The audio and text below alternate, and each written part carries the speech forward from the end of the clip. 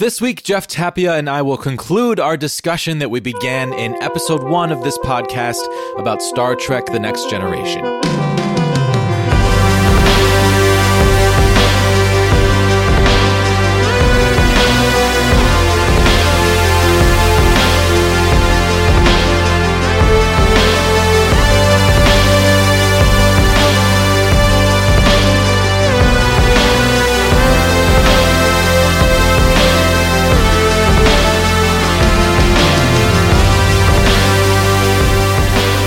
Welcome to Sci-Fi. I'm your host, Jesse Mercury. I have a great show for you today.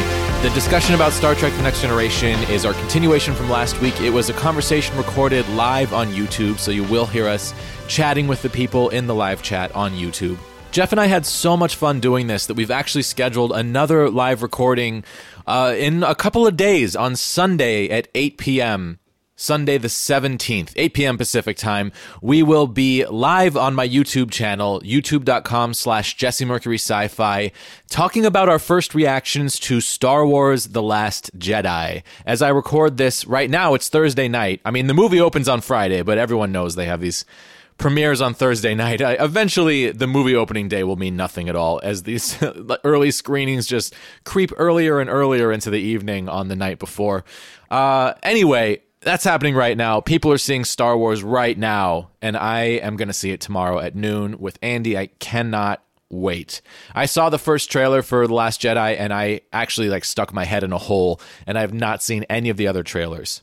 I read something online where Mark Hamill said that the trailers were giving away more than the filmmakers wanted to be given away, and he recommended not watching the trailers. I took that advice, so I'm going into this pretty blind. I've heard a lot of talk about porgs. I've seen images of porgs on people's Facebook feeds, but I've not seen them in a trailer. So porgs will be a surprise for me tomorrow. And then Jeff and I will be discussing this live on YouTube. I'd love to hear what you think about the movie, so you can come join us 8 p.m. Pacific time on Sunday and hop in the live chat. Let us know what you think. We will be interacting with the chat the whole time, just like we do in this episode you're about to hear. Stay tuned at the end of this episode. I finally finished my song Time Machine and released it to the world. I'm going to play it for you at the very end of the show today. We have a couple of new iTunes reviews that I'm excited to share with you.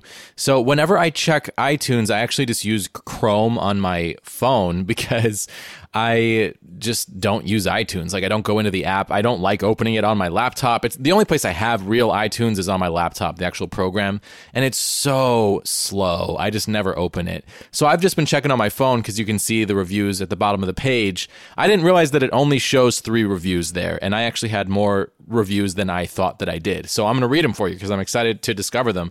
The first one is from Andy, of course, Andy Pandy J. Months and months ago, she started listening to the show, and she was kind enough to leave a review. So she's a little biased, but here's what she says. Seriously, though, I am new to the sci-fi world and am completely captivated and utterly entertained by Jesse's refreshing perspective and charming persona. The guests and topics are always engaging, and I'm so excited to keep listening. Andy, you're so sweet. Thank you. Here's one from Puppies Totes, not sure who that is. All hail Lord Mercury. This podcast is fantastic. From the incredible interviews to Jesse's candidness to the beautiful theme song, this show has me hook, line, and sinker. Highly recommended for my fellow sci-fi nerds. Thank you so much, Puppies Totes, And then this last one is from someone named Account Nickname, which is a fantastic name for an iTunes account. It's called Love, Love, Love. Love the commentary on sci-fi favorites. Jesse Mercury knows his stuff and is so easy in the ears. Keep them coming. Thank you so much. That last one was from just last week. So I really, really appreciate that. We are up to 12 5-star ratings, and man, I would love for them to keep coming in.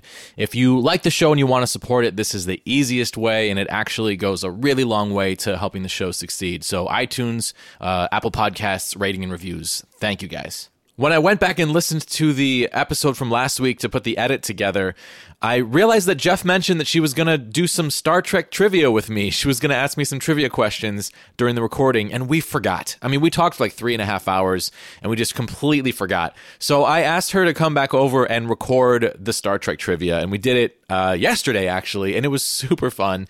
I will just say that I did not do as well as I would have hoped, but my God, those questions were hard. I gave it I gave it an honest try. I mean, I did pretty well, but not as well as I would have hoped. And I don't know, I'm really hard on myself.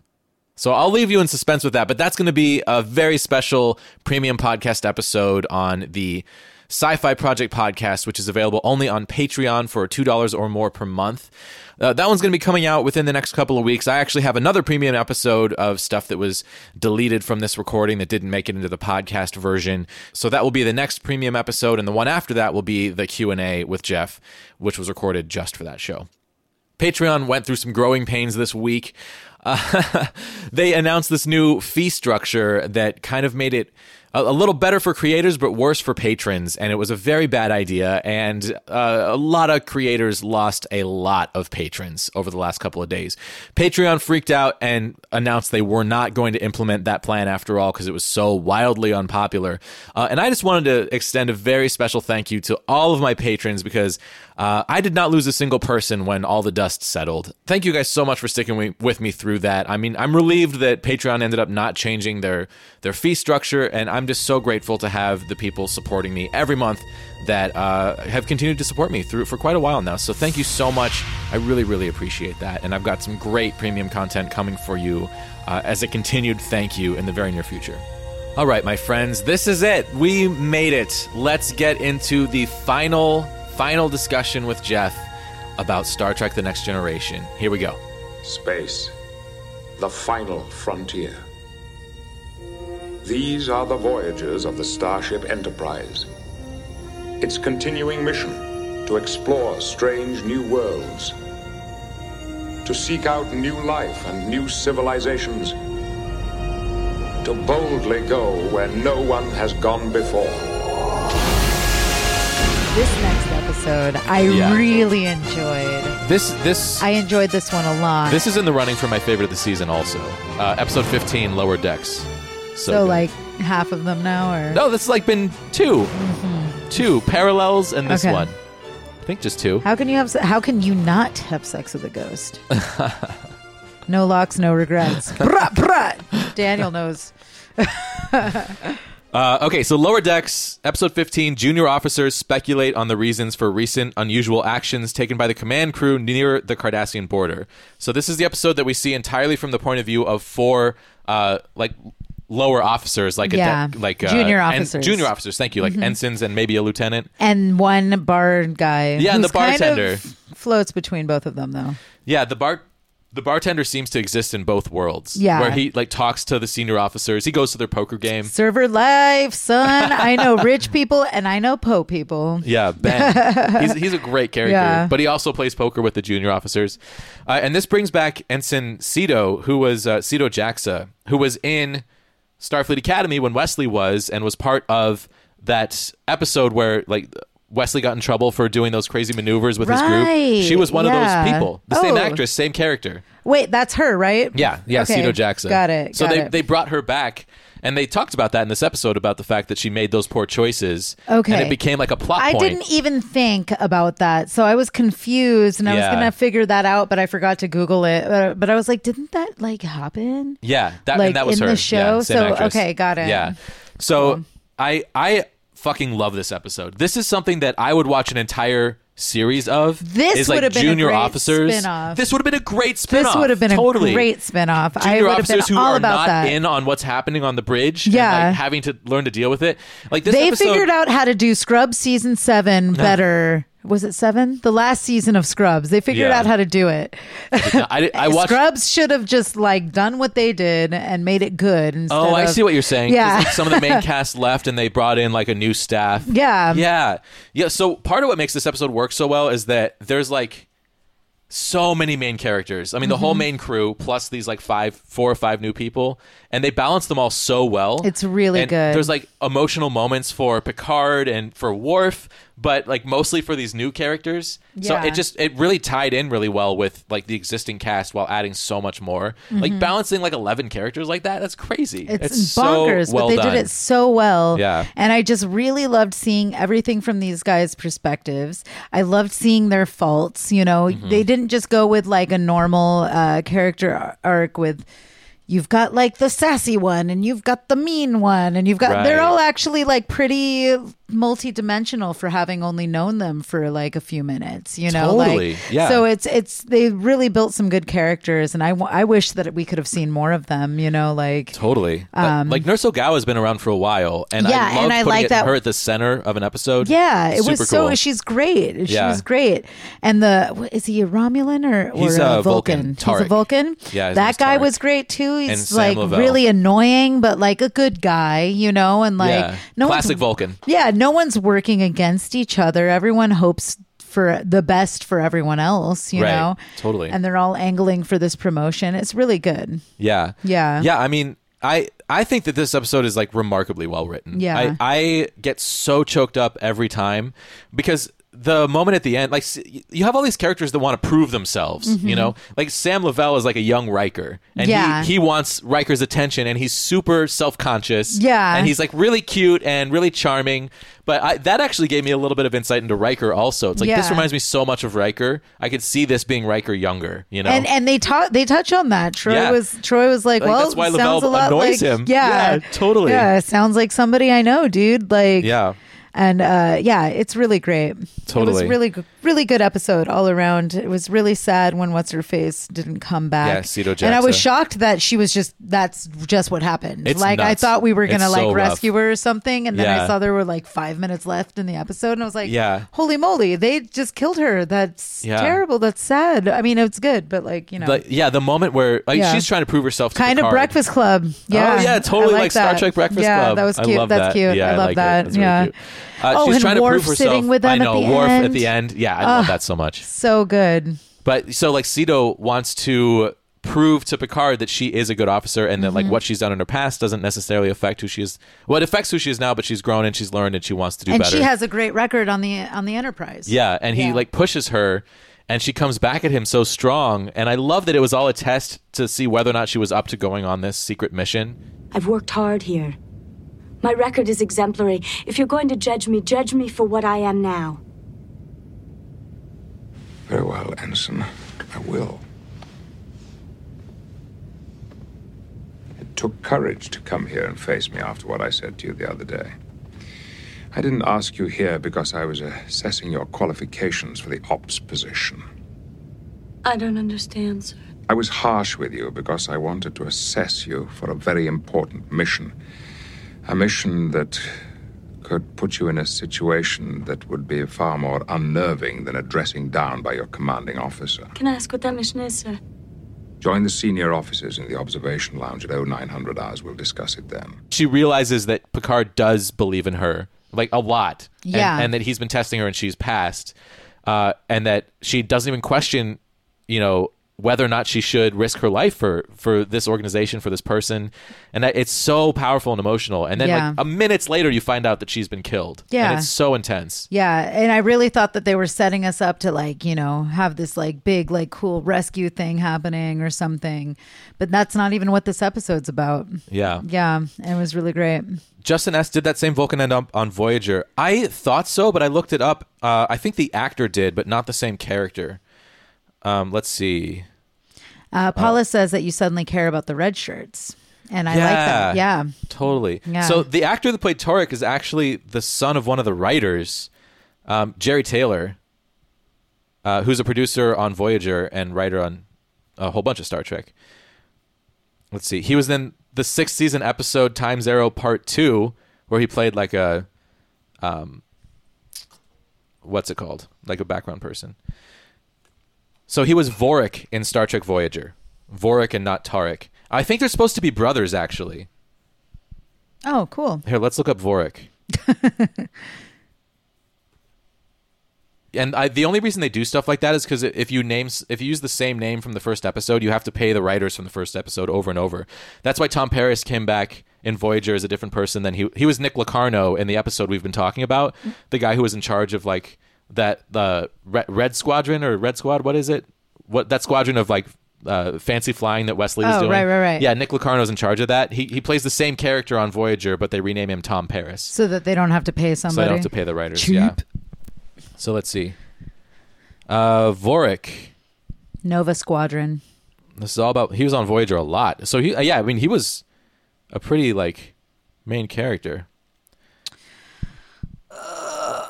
So the producer, Jerry Taylor, who happens to be the mother of the actor, once suggested that Tarek and Vorik were twin brothers. Yeah. So that's not canon, but that's like a suggestion from the writer. Cool. But I'm like, that guy was on Voyager, and I was so excited, but the character was not.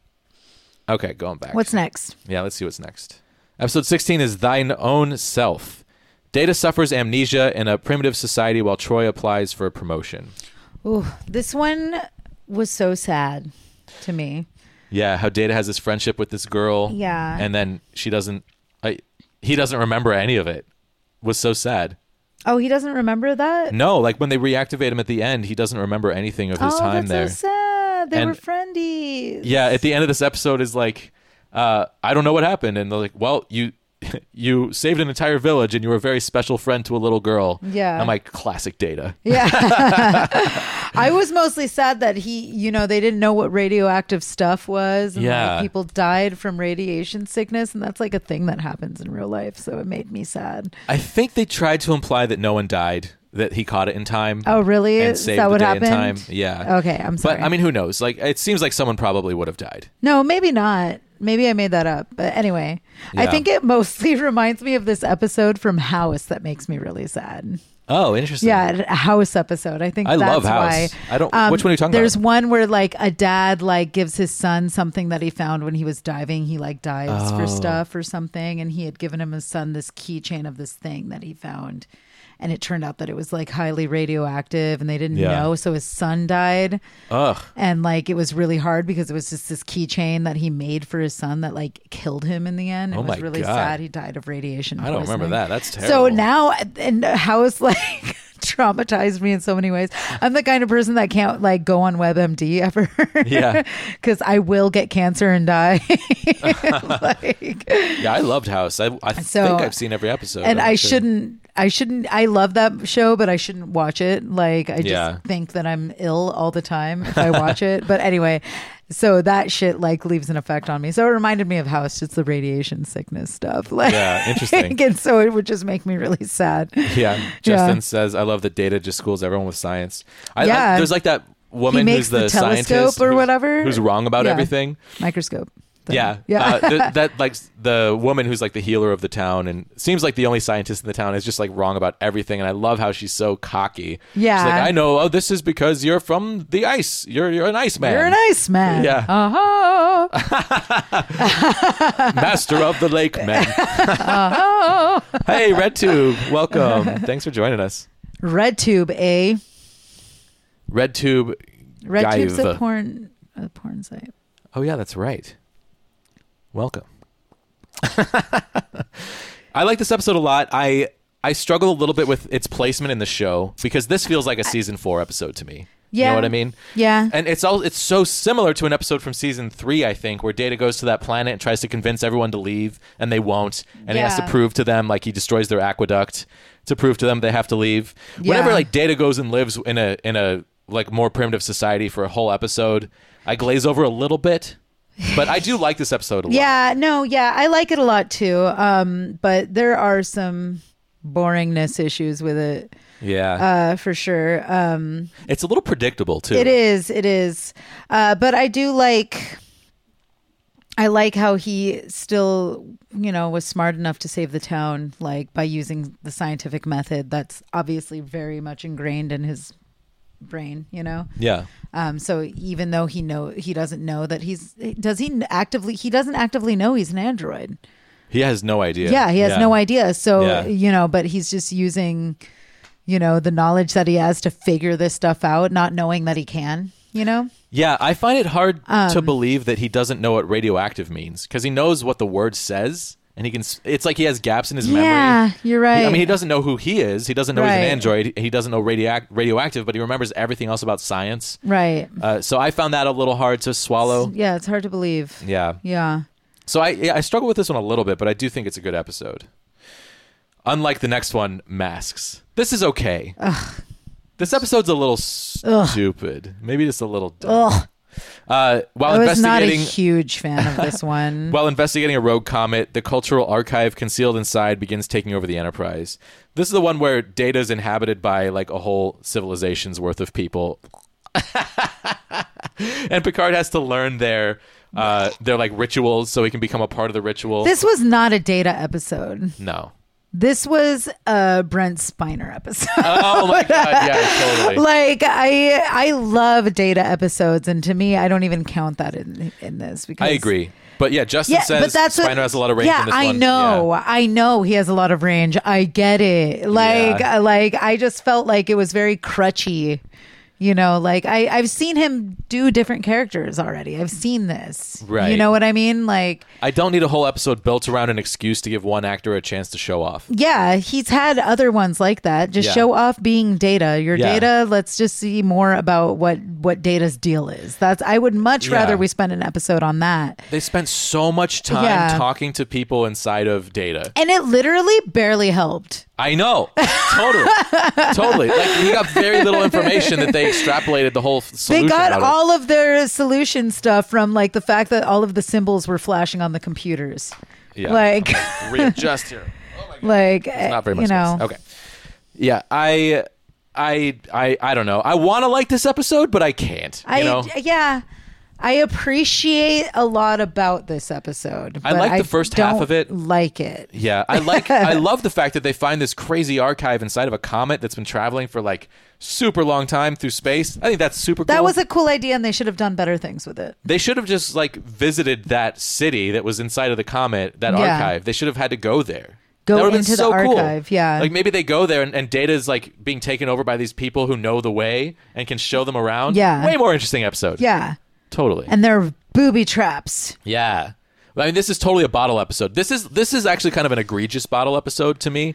Where They used a lot of new set pieces. Well, not new ones, but they used a lot of set pieces that they just carried wheel on in to the set pieces and put them down and say that the Enterprise is transforming. Yeah. And it's so stupid. It's like, oh my God, we got these big giant It's bricks so here. That silly. means that the Enterprise is transforming. But the walls are all the same. Like the rooms are all the same shape. It's so cheap. It's very cheap. I mean, this. So when you do a bottle episode, I love bottle episodes because it usually forces you into good writing because Right. you have like these restrictions and you have to do your best with what you have. Right. And they did not do their best.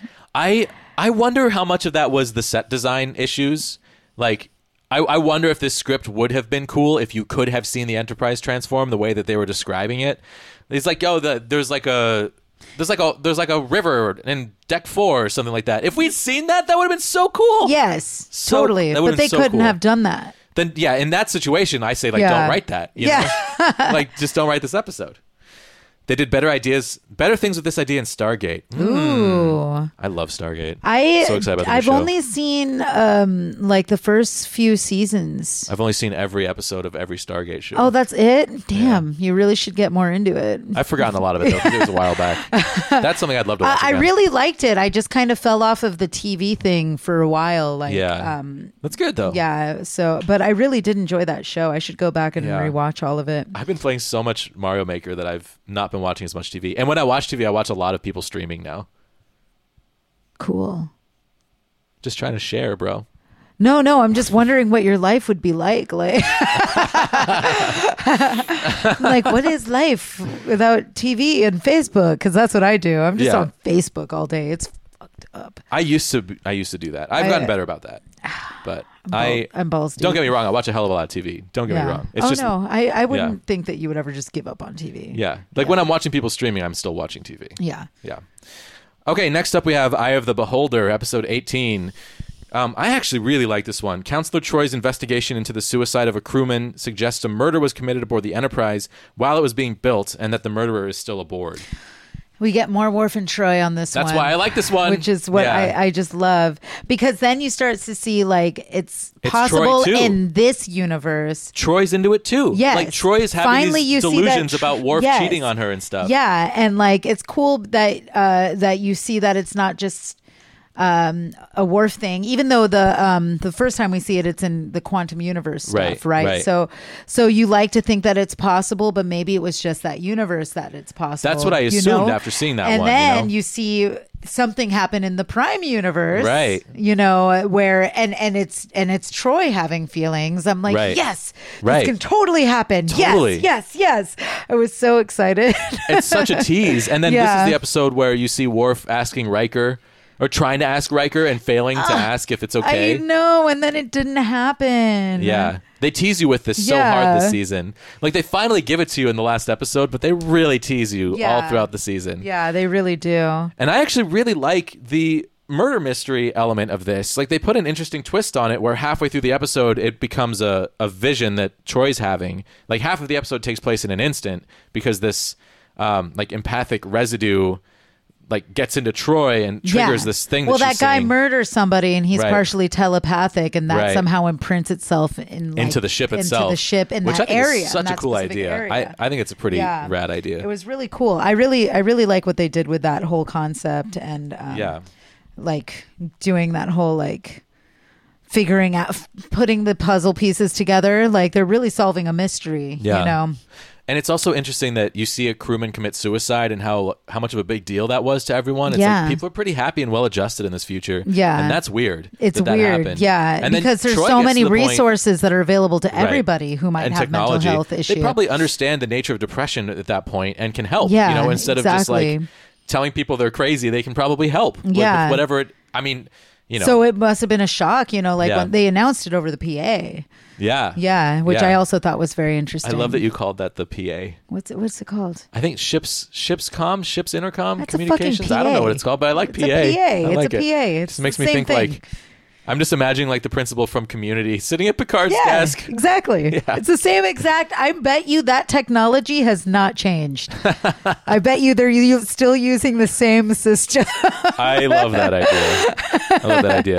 And I love that this episode pushes Troy to the point of committing suicide because she's like, her mind's being fucked with, and she like it's obviously not her. Yeah, you know, it's obviously not her making that choice, but it's like she's living out this thing that someone else did and doesn't have control over her choice. Just like this guy who killed himself had no control over that choice. You know, like he was killed by this empathic residue. He did not kill himself. You know, which they don't know at first, but I think it's really interesting. I really enjoy this one. I really look forward to it on every watch through, mostly because the Troy and Worf stuff is like awesome in this episode. Compelling. And she's so happy when he's there when she comes to. Yeah. She's like, oh, thank God you're here. Yeah. Oh, man. Next up, we have Genesis. This is ridiculous. I loved it. Yeah. The like special effects stuff, like the makeup. Total horror Troy movie. is. Yes, I was gonna say this is like a haunted house episode. Like, it's a scary movie, and I really love it. And it was campy, but it was good. Yeah, that it was campy. Yeah, and the Troy as an amphibian stuff. Oh my God! So disturbing. Yeah, it was so good. This is actually another like highlight of the season for me. Yeah, absolutely. So good. Enterprise crew members de-evolve into prehistoric creatures after a medical treatment by Dr. Crusher goes wrong. Ooh, that's such a scary movie synopsis. Totally. I love it. The sci-fi in this is so weak. Like it's very thin. Yeah. The whole, like connecting the dots. Justin said, he really likes it despite the ridiculous premise. Like, and that's something that I don't care about. If you tell me a good story, I do not care if the science is thin. You know, if you're basing your whole story off of thin science, I get annoyed. Yeah. But the point of this was to tell a monster story. Yeah, you know? exactly. It's so I didn't mind about like the whole like dormant T cell, whatever. T cells, yeah. That's fine. T-cell virus. It was perfect. Totally. There's really not a lot to say about this episode. I don't know if it really drives anything. I love seeing Barclay again. Yeah. He was great in this episode as he is in everything. As a creepy spider. Yeah, as a creepy spider, and the lead up to that when he was getting all like, you know, like he was really right this quick time about everything. He was right about his medical paranoia this time. Yeah, he was. Which is why you should believe people every once in a while. On WebMD. Yeah, believe everything you read on WebMD. That's what he was doing. He was on WebMD, the ship's WebMD, totally freaking out about stuff. That is exactly what happened. But it wasn't. Nothing was happening. Nothing that bad was actually happening to him initially. Right. It only happened because Crusher tried to fix it, and that like went wrong. Yeah, basically. He had a weird T cell thing issue. No, he had a fever that's not common for human beings to get unless they have a dormant T cell of some kind. Yeah. Oh yeah, she tried to reactivate that. Just the one thing, yeah. And that spread into the ship and reactivated dormant. All of the dormant stuff. What was it called? Dormant T cells, gene, blah blah blah.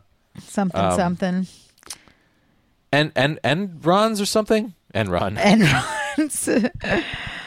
The thing that they finally discover. Let's see. Introns. Latent introns. Yeah. Yeah, and instead, a synthetic T cell has invaded the genetic code to activate latent introns. Yeah, that makes total sense to me. I don't know about you. Yeah. Hey, Sean's back. Welcome back. What's up, Sean? Not Enrons, introns. Justin loves the costume makeup for De-Evolved Worf. Yeah, I it's love good. that too. All of the stuff. Oh, it was all horrifying, and it was just wonderful and beautiful. I loved it. And I actually love the section of this episode where we don't know what's happening, and everyone is acting so weird. Yeah, like Troy's like way too cold, and Worf's way too hot, and like Riker's is really dumb, and Worf like has those like sacks.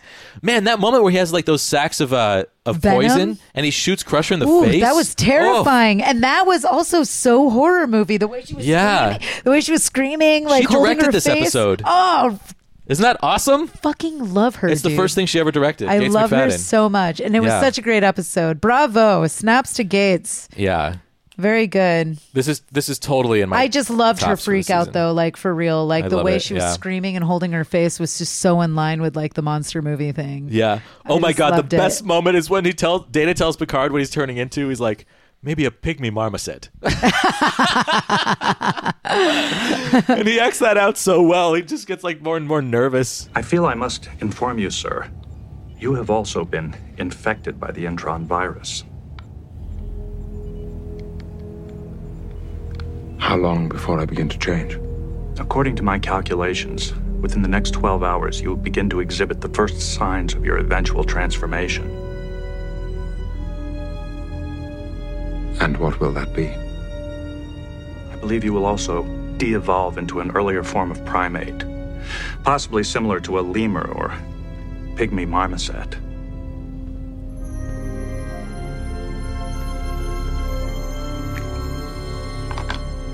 Well, before I begin swinging through the ship looking for breakfast, we'd better find some answers. This Sci episode was more fantasy, sci fantasy than sci fiction. Yeah. I agree. Yeah. And I'm fine with it. That's cool. I'll Totally allow fine with it. I love the shit out of this episode. Yeah. And like a lot of that comes from being a kid and seeing it and being like terrified, you know? Oh my God, I was so scared. I am still haunted by Troy's makeup in this. Yeah, that whole part where she's oh my all God, like, yeah. Which is like so fucked up. Like she makes the crazy faces. She's like, I was 10 when this came out. She And was I like saw this, this like like- when it aired. Yeah. it was so fucked up, dude. Oh my God. Oh my God. Should I get A Nintendo Switch or a new guitar? Would you rather play video games or music? That's a tough question. Also, do you have a guitar already? Yeah. And what gaming systems do you have? We can't talk about this now. I need to know this stuff. Well, Just let's talk answer about it. this on Discord. This is a good question, though. Quick question. If you were working on the Enterprise, where would you work? Engineering, medical, bridge, security, or away team? Well, I feel like if you work on the bridge, you end up on the away team all the time. And I feel like bridge that's officer. a twofer. Yeah, That's bridge a officer is twofer. like a no question. Well, I don't know. Engineering's pretty sweet. I want to be a bridge officer. I want to like sit at the con and like control. I think that I want to would be the guy who does all the scanning. I want to be Data. I want. What do I want? Actually, medical is really exciting for me too, though. Yeah. That's a tough one. I'm gonna have to think about that. Right now I'm leaning towards bridge, though. I think engineering would be fun, but it's not quite for me. I just want to be able to see outside. Yeah, absolutely. Yeah. I want to be staring out into space all Yeah, day. totally. So fun. That's really what it is. All right. So from that episode to this, Journey's End, episode 20. As a result of a long disputed treaty with the Cardassians, the Federation has agreed to return several planets to Cardassian control. One such planet, Dorvan 5, is inhabited by the descendants of Native Americans. They do not wish to leave their new home, which they had spent many years searching for. This one's tough, dude. I know. It's tough, especially because they call them North American Indians throughout the episode. I mean, it was before political correctness and before like Native Americans became like the political correct term. Or at least like that transition was happening around this time, Yeah. I think.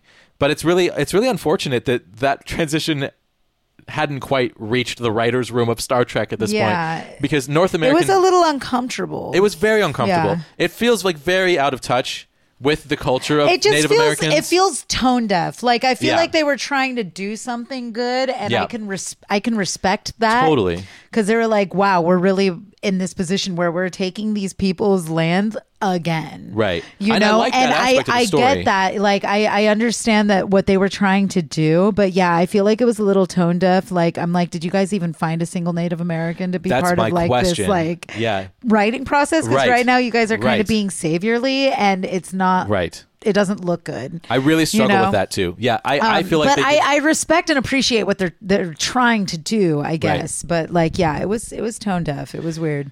Yeah, like Yeah.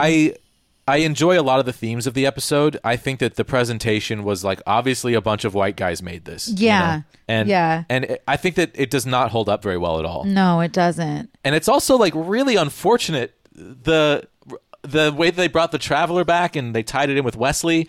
Like one of my That favorite could have plot points. I was gonna say that it deserved a better episode. Absolutely. Yeah, that deserved a better episode God for damn. sure. The Traveler comes back after like saying in season 1 that Wesley was destined for something more exciting, and it finally just happens. shoehorned and they're that gonna go right off in in the there. galaxy together like fucking Doctor Who and experience the universe, and like you just shoehorn that in at the end. Like this whole Yeah. episode is about like land conflicts, and then the cool thing happens in the last like minute. And Wesley's It a was fucking so dick in messed this up. episode. He also his like appropriative clothing like Yeah. at the end, and like I don't know, it just felt very like Roz Trent to me from Lonely Island, like the Oh. big Rastafari. Oh my god, that's hilarious. It was weird. So yeah, it was a problematic episode, I would say, but part of that. Whoa, had to Justin do with- says conflict with Wheaton and the writers. Will Wheaton, tell us more. I don't know about Ooh, this. I don't know about that. Yeah. I mean, Wesley's journey on the show was like very contentious. Like a lot of people were really bothered by him. I like love him. And I love the I last was sad to see him go, but I Yeah. think I liked we not forgot having to talk about how he was in Parallels. He was on one of the bridges, or several of the bridges Yeah, in he was Parallels. in several of which the was bridges such a in great way Parallels. to That use was that cool. character. There was Yeah. like a Ferengi on the bridge. God, that episode's good. Yeah, Parallels was so good. Yeah, Justin says part of that. I might get this wrong. Let me Google. All right, Justin will be right back with us with more. info on that. But yeah, I'm curious to know if the badness of that episode had something to do with Wheaton having a conflict with the writers. 'Cause- Yeah, well, let's look at the background info on because Wikipedia or Memory Alpha. It makes sense to me that he would have a conflict and then not be on the show for a while, which is, but So- I don't understand how that would affect the script of one episode like that. Yeah, I actually read this last week. I just remember this now. Some interesting points. Jerry Taylor intended the Native American colony in this episode to be the home of Voyager character Chakotay, though it's never mentioned on screen. Also, like this is kind of the birth of the Maquis, which we see in the second to last episode of the season. And the Maquis are a huge part of Voyager, like massive plot point in Voyager. So it's kind of like an intro to that a little bit. And the Maquis are really fascinating, and they're actually like a really big plot point in DS9 in a way that I really like. So I really like a lot of the Maquis storylines, but it's just a really unfortunate way to start this. There's a lot of talk of Ronald D. Moore saying how he wanted to get Wesley out of the academy and send him off with the Traveler. I felt that there was a built-in contradiction in a character that we'd said was like Mozart in his appreciation of higher mathematics and physics, yet was just on the same career path as any Starfleet cadet. I didn't get it. If Wes is truly special and gifted, what the hell is he doing at the helm? And I actually totally disagree with this. I agree with that. Really? I agree with that. I was not against Wesley leaving Starfleet at all. Yeah. I just think that kind of thing, that he needed 2 episodes for that. I don't mind it. I don't mind He him leaving needed 2 Starfleet. episodes for him to like realize that he needed to get off Starfleet Yeah. and go for a bigger destiny, because that was set up with a Traveler. And I do Totally. agree with that, but that deserved 2 episodes in this season, at least for that to be part of the B story or something Yeah, earlier. I'm on board with that. I would actually love for him to come back as a main cast member for the last year and then build to this. Yeah, yes, exactly. Just Yeah. something like, not just to shoehorn it in and just be like, oh, surprise, like Yeah. in a Native American vision. Yeah. He sees his dad and decides this. Like, come on, dude. Like, I don't know. Yeah, it feels like very tacked on. And to me, what I loved about the Traveler episode in season 1 was that they're saying that like Wesley is a genius in the realms of like propulsion and mathematics and physics and all this stuff that like Ronald D. Moore is talking about. And I think that like the best place to express that is in Starfleet. And I would have loved to have seen him like do something like cool and unique within Starfleet. I thought that would have been so interesting. Maybe like like almost like how Data, you know, was the first and only android Starfleet officer or something like that. But I don't know. Sometimes people don't work well in academia. I was not able to stay in school, and I feel like I'm intelligent in the ways that I'm intelligent. And Totally. Maybe because in this episode, he did say that he was fed up with all the rules and stuff like that. Right. You know, like he doesn't want to He's have an to work. anarchist. He doesn't want to have to work in those parameters. You know, like, and I appreciate that. I mean, I feel that way about our society, but I feel like Starfleet's a much better society than our society. So. I don't know. Yeah. When I was a kid and I saw this, I was pissed. I was like hurt that Wesley chose something else because I loved how much he loved Starfleet, and it kind of hurt personally. Yeah. As an adult, I'm like, I totally respect that part of it now. I'm like, yeah, get out of Starfleet if that's what's good for you, but like, tell me a good story about it at least. Like, totally. This is not a I good just story. don't like how they just shoehorned that in. That was not fair. Totally. To Wesley at all. This one felt edited to death. Yeah. Yeah. Yeah, I could see that. Yeah, I'm just not wild. It's just not a strong It just episode. wasn't great, It's not that entertaining, and I don't know. They have this whole thing about how Picard moved this other guy's original family, like way back in the day. Picard's family and this other guy's family. Oh, right, yeah. And that this was like somehow like karmic retribution. Yeah. Just none of it really was worked weird. for me. It just didn't seem to fit in the show either. Okay, next up, episode 21, Firstborn. A mysterious family friend and advisor encourages Worf's son, Alexander, to become a warrior. So this is Alexander from the future coming back to the past to kill himself in the past. Yeah, dude, chill out, man. This episode is crazy. I liked it. I like it too. I like it too. I like it. I like when they go down for the celebration and get to like do all that cool stuff. Yeah, some great Klingon culture stuff in this episode. Like watching Worf and Alexander jump into the play that was happening. Yeah, and it was that made it more palatable to me. You know how like usually I'm not a fan of like Klingon stuff. I'm just like they just need to chill out, dude. Like yeah, I know you say that every time. Yeah, like I'm not usually a fan, but it was very palatable this time around with this episode. Seeing like a festival, like seeing a kid like getting involved with it. You know, like it was very fun. That part of it was kind of fun to me. Yeah. I'm looking up the actor who played older Alexander because I thought he was so good in this part. He's been in other Star Trek stuff. Man, they make it hard to find shit on this page. He's like, "I love you, Dad." Here we go. Or father. And he's like, "And I, you." Yeah. And I just think it's so funny when people say, "And I, you." Yeah. I am you. Okay, let's see. It was James Sloyan. So he played several Star Trek characters. His largest, most frequent role was that of Maura Pol, the Bajoran scientist who first studied Odo. Oh, that's who it is. In Deep Space Nine's second and fifth seasons. Oh, okay. He was in this other thing. Let's see. Oh, yeah. He was Admiral Jarok in The Defector. Yeah. That's the one I was thinking of. I knew his face looked familiar. And he was on Voyager also. The Defector is one of my absolute favorite episodes, and he was like remarkable in that episode and really good in this one too. Yeah, like, he's he a brings good actor. so much emotional weight to whatever he's doing. It's so cool. I actually really love the twist that this character that we've been watching for the whole episode is Alexander from the future. I think it's really so much interesting. more interesting than another Klingon trying to force a kid into being a warrior so that he can honor his family. I'm like, okay. Yeah. Yeah.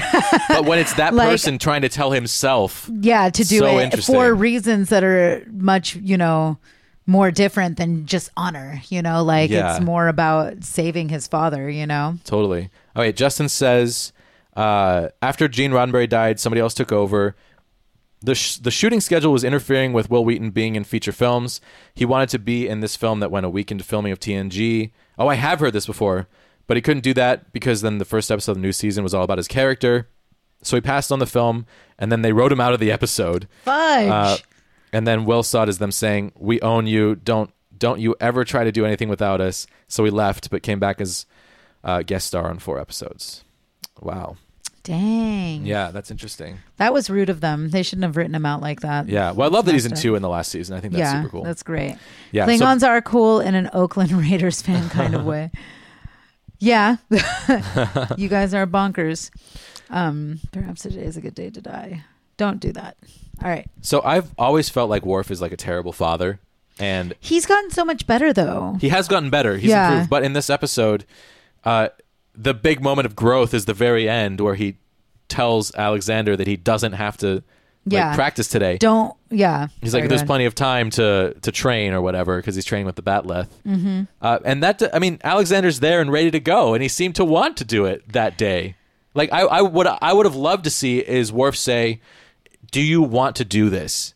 Is this what you want to do right now? Because if not, we can do something else together. Yeah. That's what I would have wanted to see there. Right. I don't think, I mean, I feel like that's kind of his way of doing that. I don't know if Worf has Right. the language for that. You know? I agree. And I think that Alexander needs a parent that has that language because he's part But human. he's working on it. I mean, he Yeah. told Alexander, like, you don't have to be a warrior. Yeah.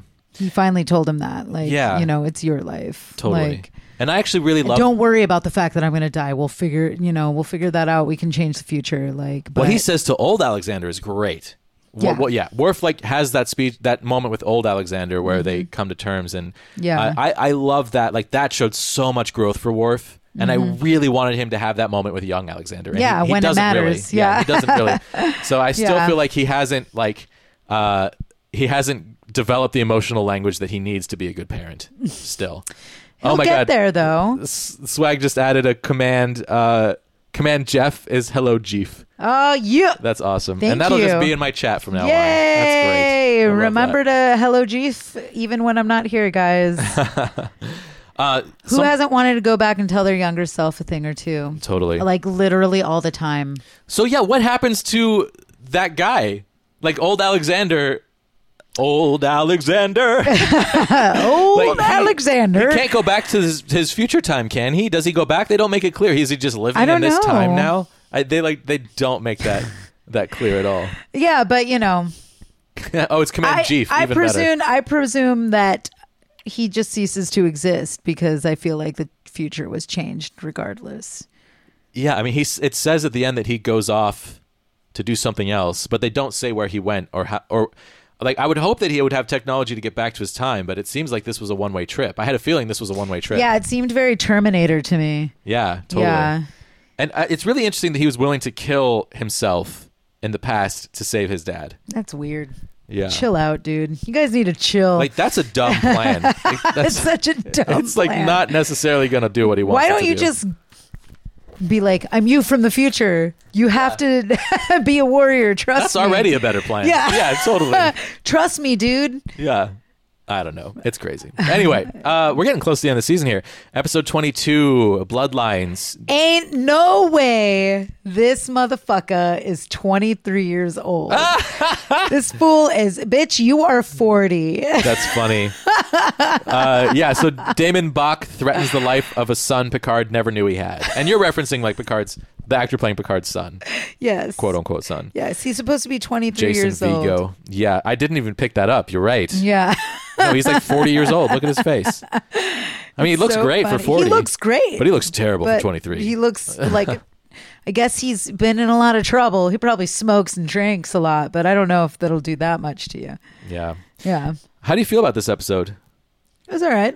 Yeah, I feel the same. Yeah, it was pretty good. I liked that, once they had kind of made the bond that they might be related, they couldn't easily just be like, oh, never mind.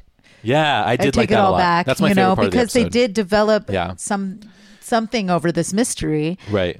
So I like that was real enough. Yeah. Yeah. And it was good. It was good. That actor was a little ridiculous. I feel like it was just obvious that he wasn't going to end up being his son in the end. It was just It kind felt of so predictable obvious. writing. Yeah. It's like a sequel to an episode from season 1, where like Damon Bach found Captain Picard's old ship and then like used that mind control device to make Picard think he was back on the Stargazer, so he would like destroy the Enterprise or something. I don't know. vaguely remember it's like that. really convoluted and stupid. Yeah. episode from season 1 that did not need to be followed up on. And they even recast Damon Bach because like that actor, I don't know why that actor wasn't available or whatever. So it's like really not obvious that it's even the same character. That's weird. Yeah. And apparently I was like looking this up because I'm like, why did they do this episode? It's so bizarre at the end of the season. Apparently, Patrick Stewart was asked by the writers, like, what would you want to see happen with Captain Picard? And he's like, oh, I always thought it was so interesting that there's this Ferengi out there that hates me and wants me dead and is like running around in the galaxy somewhere. And this is what they made to... I like forgot about that guy. Yeah, me too. Yeah. So on one hand, I really appreciate the callback as like a big fan. I'm like, oh, it's kind of cool. They're tying this back in. And I actually really like seeing Picard kind of realizing that he wants a kid. I think this episode is about him understanding that something is missing from his life because he never had children. And he's never really, like, that's never really been an option for him. No. You know? And well, you see also, that he wants it. He wants this relationship. He's sabotaging himself, though. He could have, like, gone off with that lady from season 6 and not just... You know, I get that he's a career guy, but like, you know, he has options. Yeah, totally. I mean, he's been in love with Dr. Crusher the whole time. Yeah. Serious. Sean says the episode where Worf gets hurt and wants to kill himself and is paralyzed and his son talks him out of it was very deep and very touching and dealt with real life issues people deal with every day. Yeah, that's an episode we talked about on one of our previous podcasts. Yeah, and it was great. I remember you really liked that episode. I really liked that one a lot. I also really liked the special effects in that episode. I remember being really impressed with that. Oh, yeah. Yeah. With like regrowing his spine. Mm-hmm. Yeah. And like that cool hologram with like the spine thing. Oh, yeah, that was cool. Yeah, it was cool. really cool. That was a cool episode. Yeah. I actually remember it, and it was like eons ago to me. So yeah. Well, as for Bloodlines, like I definitely like this episode. It's definitely not on a dislike list at all. Yeah, I don't dislike it, but that's about the best thing that I can say about it. My biggest problem with it is that it's like right at the end of the series. And there's a couple of duds right at the end of the season. Yeah. Like that one's a little bit of a dud. And I think this next one is a little bit of a dud also. Yeah, and there was no reason it had to be placed there in the in the season. They could have just done it earlier or something. Yeah. It's like of all the stories you had left to tell, the last like Picard story you're going to tell is this story. Yeah. I feel like they could have gone a little deeper and done a little more. All right, or next. at least made him his son. Yeah, totally. Why don't it you would just feel so make much him more his son? powerful Like, that way. I was expecting for it not to be his son. Yeah. It would have been way cooler if like we found out that it was his son. But you know. Yeah, I agree. That would have more resonance, I think. Yeah. Yeah. Okay, next up, episode 23, we have Emergence. A series of puzzling events on and off the holodeck lead the crew of the Enterprise to a surprising conclusion. The ship is creating its own offspring. The crew has to assist with this arduous process to ensure the survival of the emerging life form and their own. I don't think I like the holodeck, it turns out. I think that's what it is. I think after 7 seasons of this, I'm like, holodeck is just never my favorite thing. I think this episode is I would love to have a holodeck to play with. Sorry. Yeah. I think it's such a cool idea, but it's boring. Yeah. Like they took this super cool idea of like this being created by a starship based off of the experiences of all of the crew in the last 7 years. And I feel like they're trying to make a statement about how, all of our journeys together, how could this thing possibly be bad? If it's taking on us, like we should give it the chance to live. But it's just boring. Like the episode itself is boring and slow. What was the B story on this?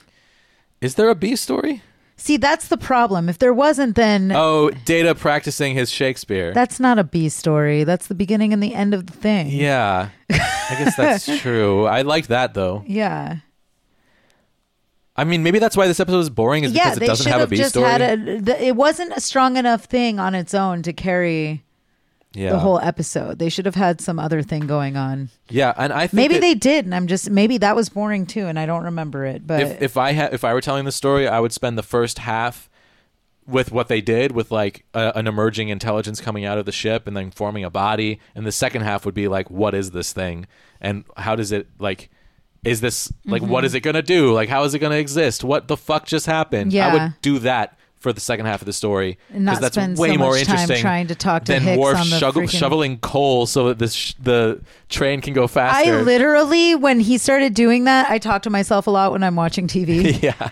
Like you hear me in the other room, and I'm like, "What? Yeah. And that I literally went like, what is that? Like, Yeah. what? Like, I was like, that's dumb. It's okay. I mean, when I think about what happened in that episode, I'm like, that was cool. But when I watch, I'm like, bored. Yeah. Bored. Next up, we have Preemptive Strike, which is episode 24. Lieutenant Rowe is sent undercover to root out a Maquis cell. Lieutenant Rowe now. She got promoted. Yes. Justin says, next stop, Vertiform City. Yeah, that was embarrassing. Yeah, like all the background characters are like super, Yeah. like Hokey and dumb. And, like, they're all like very unintelligent characters because they don't Yeah. really have intelligence. I would rather have seen a Murder on the Orient Express episode. Like, had them. Where they're stuck in a holodeck and someone's going to get murdered on the Orient Express. Why not? Yeah. They do it all the time. They may as well just take a concept that's really cool and Yeah, like do their own totally. version of that. Yeah. I still wouldn't have liked it as much, but no. but I would rather have seen something like that than that mess. Totally. Well, let's talk about Preemptive Strike, which is another episode that's like so strangely placed in the season because it's the second to last episode and it's about Rowe, who Yeah. hasn't been on the show all season. Yeah. And you don't see that much of the main cast, which is so Yeah. weird. Wait, and I like Roe. I love Rowe. I love this episode. Yeah, and it's a good episode, but Yeah. yeah, it was kind of a surprise. I wish it had been like one episode earlier. Yeah. That's all it would have taken for me, and it would have fixed my main problem with this episode, which is just like, why do this second to last episode of the show? Yeah. But I do love this episode a lot. It is a really good episode. Her haircut was very, very distracting for me. Was it? but it was a really good episode, and I, in the end, did she ever really she didn't get over, did she learn anything? She like betrays She betrays Picard and the Starfleet Federation and goes off with the Maquis. Uh-huh. Like she finds a sense of belonging for the first time. I think that she was always like a square peg in a round hole. The Right. round hole That's being always Starfleet. been her thing. Yeah. And But- discovering a place where she could be a square peg with other square pegs is kind of like the point of the episode. Yeah, I guess so. But also, like, they kind of set it up where, like, her prejudice against the Cardassians. Cardassians Yeah. is what accidentally lands her, Right. in this the beginning of the episode. That's like, a I little agree setup, with right? that. That is so a does problematic she element. never learns to not hate people while we're trying Right. to heal what Yeah, the because I'm whole in the idea. Federation. The whole idea of the Maquis trying is to, kind of like, like maybe it's heal okay to this. hate Cardassians. Yeah, that's Yeah. weird to me. That's the only Yeah. thing. That's the only thing. I thought it was a really good episode, but like, I was really hoping that she would start to learn that she doesn't, have to be a hater and like sort of just Right. work with the Federation. Patrick Stewart did direct that, right? Yeah, Patrick Stewart directed this, Yeah. which is really interesting. I did notice that. And it is the first episode that introduces the Maquis. Although I think the real introduction of the Maquis happens on Deep Space Nine, if I'm remembering correctly. Yeah. Because like Yeah, the I Maquis know. are already up and running, and it's Yeah. kind of confusing at the beginning. If you haven't seen Deep Space Nine, I think they make it more explicit what's happening. I mean, I was able to understand out of Oh, good. context. Okay. Cool. Like, it's not hard to take the context. Yeah. Because there's a lot of stuff that like the one with Patrick Stewart, or Jean-Luc's son or whatever. Like, I didn't remember that guy, but I was like, oh, okay, it's easy enough to understand that guy wants to kill him. Yeah, like totally. But yeah, I understand that the Cardassians occupied her planet for 50 years, but that's Right. my point. Like, I thought she was going to like learn that Not all that part- Cardassians are evil. Yeah, it's about prejudice, and Yeah. it's about, we've Totally. got hundreds of years of racism, in our country that we're trying to heal. Like, there's always going to be a point in trying to heal it. Yeah, absolutely. So like, Like they did that episode with O'Brien a couple years back where it's like, it's not you I hate, Cardassian, it's what I became because of you. yeah, That whole thing about how like you're at war and then you're at peace and then what happens? Like Yeah. what's your relationship then? And the Bajorans are a very like wounded people. I mean, the Bajorans Mm-hmm. have been their society's been devastated by the Cardassians Right. for a long time. Yeah. And they have every right to be angry about that. Yeah. But the but whole you thing, also have to you have to want the problem to end. on Star Trek, I want to see them overcome these issues Yeah. because that's like a big thing that the show does a lot and does really well. Yeah. But I do actually like that they didn't do that this time. That you have a character. I mean, Captain Picard is kind of the bad guy in the episode if you look at it from from a certain point of view, Yeah. from like Rose's point of view, Yeah. where she's finding this place of belonging, and she's finding good people that she can finally feel at home with, but they are also terrorists. Yeah. It's a mixed bag. I mean, Yeah. also her taking off and standing up for what she thinks is right kind of harkens back to the kind of thing that Picard admires in people. Yeah. So, and he was very happy to have her back. Everyone was so stoked when she came back, you know? So Right. it's interesting. Yeah. There's a see. scene in this episode that's one of my favorite scenes where Ro and Picard meet in a bar, and she's like, he's debriefing her, Mm-hmm. but she's pretending to be a prostitute, and they go and like stand over in the corner, and they're like really close to each other and like touching each other. That happens in this episode? Yeah. Oh gosh, how did Yeah. I not notice that? Didn't you said that you weren't able to finish this one, right? It was the only episode you Oh couldn't yeah, I finish. watched the first 2/3 of it. Yeah, so and I you didn't read see the ending that because part. you ran out of time. You wanted to watch the last episode. Yeah, Yeah. You got to go back and watch this. It's I want an amazing to. scene. I read the synopsis and I did skip I like tried to get like pieces. Yeah. Before but yeah, I'll go back and watch that because that sounds awesome. It's amazing. They're like so close together, and they're actually touching each other like slightly intimately while talking about this like serious thing that's That's happening. hot. I also feel like it's kind of Rose's way of saying good. She's like wants to say goodbye to him. I think that she maybe knows that she might not that's be going it. back. Yeah. At this point, I don't think she's made the decision yet, but I think there's a part of her that really wants to reach out to him. And she's like, this episode's about a character searching for a father figure, like someone whose father was tortured and killed in front of her. And then she finds one and he dies. And she finds when he dies. Yeah. Yeah. But then what he says to her is like, great leaders come up in the times where they are needed. He basically says to her, like, you don't need shit. Like, you're the real deal. You're going to lead these people. You know, when I'm gone, I'm glad you're here when I'm gone. Yeah. And I think that's the validation, the parental validation that she's always needed. So she was always going to pick that. I think so. Yeah. Yeah. I love it. I love this episode. Yeah. I'm not against the way it ended. It was just very surprising for me Yeah. to see that. That's the last we see of Rose. She betrays the Federation and pieces out with these terrorists. And I'm like, Yeah. damn, that's real. Like, we're getting real. We're almost done with this right Yeah. now. Like, Totally. Yeah. Like Riker says goodbye to her and it's forever, you know? Oh my God. I read an expanded universe novel where during the Dominion War, Ro and Picard ended up on a mission together, and he was so mad at her for being a Maquis this whole time. It was great. Oh, really? That's cool. And also, Tarek and Sam Lavelle from Lower Decks were in that book also Cool. on like a prison thing. It was really cool. That's awesome. Okay, well, That's we made awesome. it to the thing that we've really wanted to talk about all night, which I is keep coming back to this last episode. the last episode. Yeah, All Good Things, episode 25 and 26. Although on Netflix they have the version that's cut together, which I think Yeah, was the that's what original I just airing. watched. Yeah, I think they cut it into 2 episodes for replays, but I think when it was I'm first sure on, it was 1. It was an hour and a half long almost. And yeah. Yeah, so the synopsis on Memory Alpha is Picard learns from Q that he is to be the cause of the annihilation of humanity and begins an incredible journey through time from the present to the past when he first took command of the Enterprise to 25 years into the future. What's today's date? The date. Stardate 47988. 47988. Captain, what's wrong?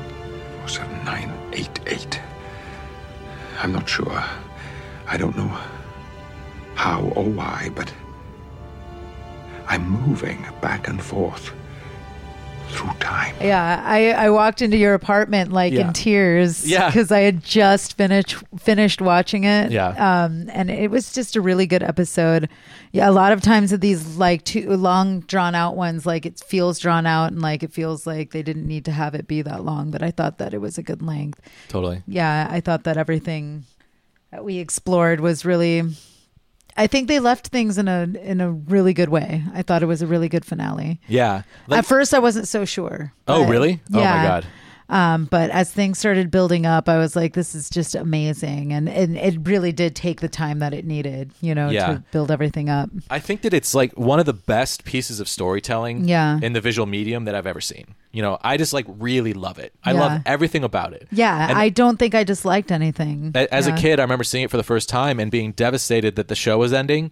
But then like the whole episode is just leading up to Picard playing poker with the crew. Like that's the whole point. So of it. that's why I was crying. 'Cause Yeah. I was like, I should have done this a long time ago. Yes. It's so good. So good. Like, that moment is pure magic to What me. was the last line? Something about the stars? The sky's the limit. The sky's the limit. And I was just like... Yeah. That's like when it's... 5-card stud, nothing wild, and the sky's the limit. Yeah. Oh, my God. Perfect last line. This was well planned and one of the best finales ever. We agree. We really do. I really like that these episodes show that all of Q's mischievous actions actually had a greater purpose. Totally. Yes, absolutely. It I was reframes so the entire happy. series. It really in the best way. It doesn't retcon anything. It just reframes stuff. Yeah. And you know, it's not like it's retconning the fact that like Q is a fucking asshole, because he is an asshole. Totally. You know, that he did a lot of dick stuff, and yes, it was all in his twisted way for the greater good. He was giving us a chance. Yeah. You know, but you know, it's also not his people's place to say, you know, like, and you know, I just really love how it reframed everything, and he actually turned out kind of being a friend, you know, like totally. It was really, really good. What I took from it this time is that, I mean, he says the trial never ended, the trial from the first and episode. And it never ends. Where humanity is on he trial. Also said. But what I never really thought about before is that if Q is the representation of the Q continuum, and the Q continuum is demanding him put humanity on trial, Q is an advocate for humans not being destroyed. Yeah. And Q keeps giving us chances over and over. And like Q even says in this episode, you know, the helping hand was my idea. Yeah. The Q continuum is like... When I was watching it this time, I was like, well, wait, if the anomaly is caused by the time shifting, then why doesn't Picard realize that this is Q's fault? Because like if Q is causing his time shifting, then this has to be Q's fault. But it's not. It's, you know, the continuum demanded that Q do this because they're at the point where they're ready to destroy humanity. Yeah. Like they think that humanity has had enough of a break and they either need to pass this test or be wiped out from existence. Yeah. Because I think the Q view humanity as a race that could someday come up to their level of consciousness. Right. And that's dangerous. And they're exclusive about who they let do that. And I think they want to make sure that if you get to that point, you are going to be a positive contributor to whatever that looks like at that level of society. Mm-hmm. And that this whole show has been a test to see if humanity lives up to that standard. And then they finally passed the test in the last episode. And two Picards died. Yeah. You know, like, and they were willing to, even like the first... even the early timeline Picard, the like younger. that, they died, and I loved the speech that he gave them. He's like, this is coming out of nowhere. Yeah. I know that you guys really have no reason to trust me. This is my first like freaking couple days here, and I'm asking you guys to risk your lives, and you might die. You know, and you don't really know why. You just have to trust me, sort of thing. And I just really liked just that whole speech, like, was getting me riled up. I was like, yeah, let's do this. You know, would do like, anything that man asked me to at that point. It was just such a good speech. Although he'd been acting so weird and like seeing things and hearing things, like I wonder if I would have trusted him in that moment. I'd be like, I don't know about this guy. This new captain seems crazy. That's how good the speech was. They were like, all right, dude, we're with you, man. Yeah. Like, you know, I feel like they felt his experience with them. Like he really did know them, and they didn't know how it could be. Yeah. But they felt like he really did know them in that moment. Yeah. And he was able to convince them that way. I know you have your doubts about me, about each other, about the ship. All I can say is that, although we have only been together for a short time, I know that you are the finest crew in the fleet. And I would trust each of you with my life. So, I'm asking you for a leap of faith. And to trust me.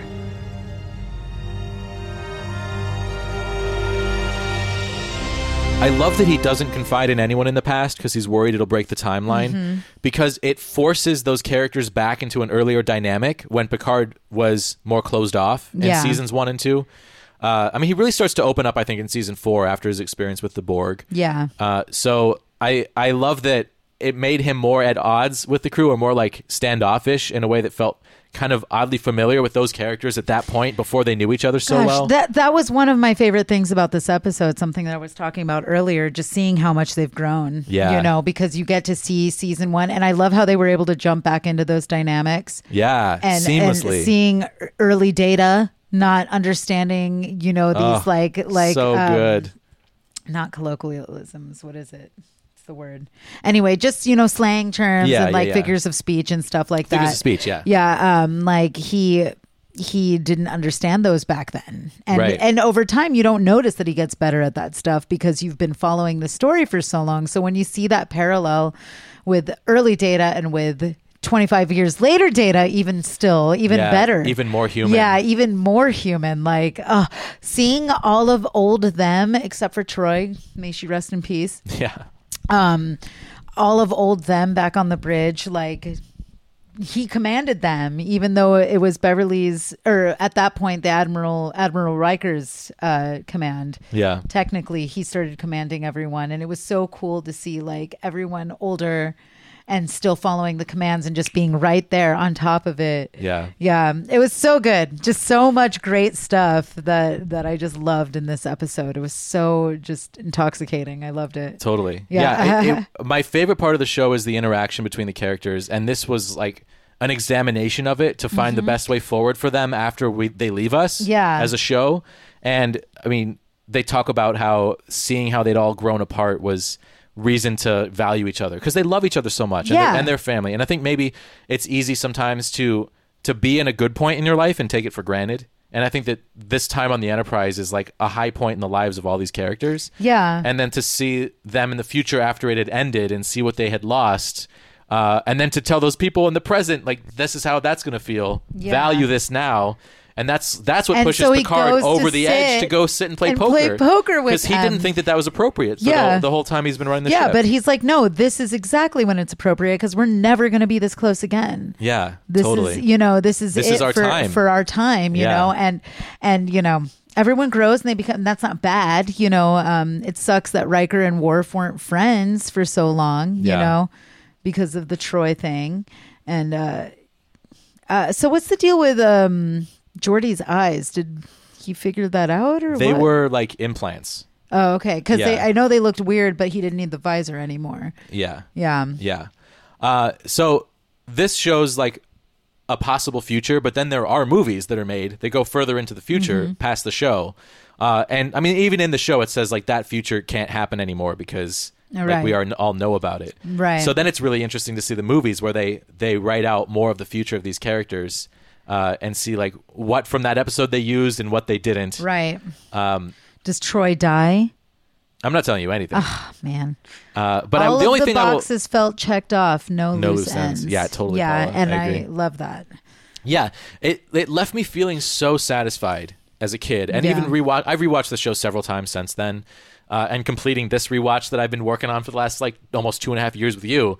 Again, I'm like, fuck, that's good. Like so satisfying. I love it. I love it because it's not satisfying just because they tied up a bunch of loose ends, because a lot of series will do that and it's very forced. You know what I mean? Like Yeah. no one's endings are ever going to be that happy. That doesn't make any sense. You know what I mean? It's not Right. actually an ending though. They kind of leave it open-ended. Right. That's the thing. Like you get to see some of this future, but it's not like then they live happily ever after. Like in this future, Troy has passed away. In this future, Riker and Worf are not friends. And yeah, now we have a chance to fix it. Now the sky's the limit, you know? And I like that it's kind of like an ending that just leaves it very open for a number of things to happen. Totally. It's a good ending because to me it's realistic. Yeah. Yeah. There's like this weird trend of shows having to have like a finite ending. Yes, And exactly. That's like something that The Sopranos like fought against. Yeah. And I feel like if you are a show like Lost or Battlestar Galactica, where you are saying like this show this story has a beginning, middle, and end, you better fucking give me the end. Yeah. But for episodic television, there's no need to do that. I Yeah. mean, it's actually kind of more effective not to. And I think that the writers of this episode understood what it was that made this show special and why people loved it. And it was Yeah. the characters. Yeah. It's the interactions of the characters. And to push them one step closer to like happiness and togetherness and the final moment of the show is brilliant. It's Yeah. like the perfect thing to do. In such a simple gesture. And not Yeah. in some like big grand way. Yeah. It's the simple act of him just like sitting down with them. And So when he good. says like I should have done this long ago, and Troy says you were always welcome, like all of them know Yeah. that he's been an idiot this whole time. Like all of them know that he's holding himself back from being closer to them, and then it's not necessarily something that he has to do, but he feels like it's important because he's the captain and he needs that distance, and that's okay. They respect that, and then he finally gets over it. He knows that they're always going to be there for him in the end. Yeah. He's seen it. Yeah. You know? And imagine if he even forged that friendship even closer. That's you know? a good point. Yeah, that's really interesting. That's really interesting. He has seen that, like, even when he's suffering from a neurological degenerative disease Even and if raping they- like a madman, Yeah, they even if they still do don't what he believe says. him 100%, you know? Yeah. I mean, they will do what's responsible. They're not going to let him hurt himself, you know? But And also, like, getting the band back together when they're older is wonderful. So cute. Like, such a great choice. I mean, and Q doesn't even show up until halfway through. Can we talk about how cool Q is in this episode? 'Cause, I fucking loved his chair that keeps moving around while he's talking. That was in the first episode too. I forgot about it. Yeah. I totally forgot about it, but it's a funny chair. Yeah, it's awesome. That outfit's hilarious. Like, and he's like playing 20 questions. yeah. But like you can ask a yes or no question. You have like 10 Yeah. questions, and then he fucks with them on how many he can Yeah. ask. Yeah. And then he like takes the rest of his questions away because he says why. Yeah. Not a yes or no question. Yeah.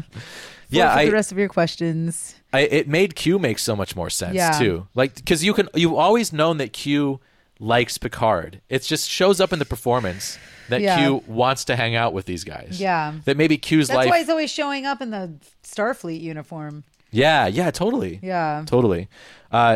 And then to see that maybe Q has been our advocate among the Q continuum, it Yeah. like really reframes all of our interactions with him in such an interesting way, because I think Q has been trying to push us towards passing this test. Yeah, I think absolutely. that's been his that goal was the whole very time. apparent. Yeah.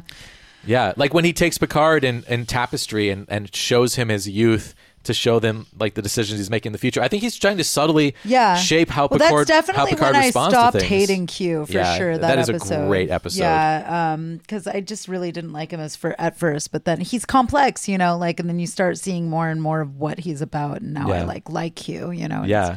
It's really cool. There's also some wonderful cameos in this episode. They have Ambassador Tomalak, the Romulan dude.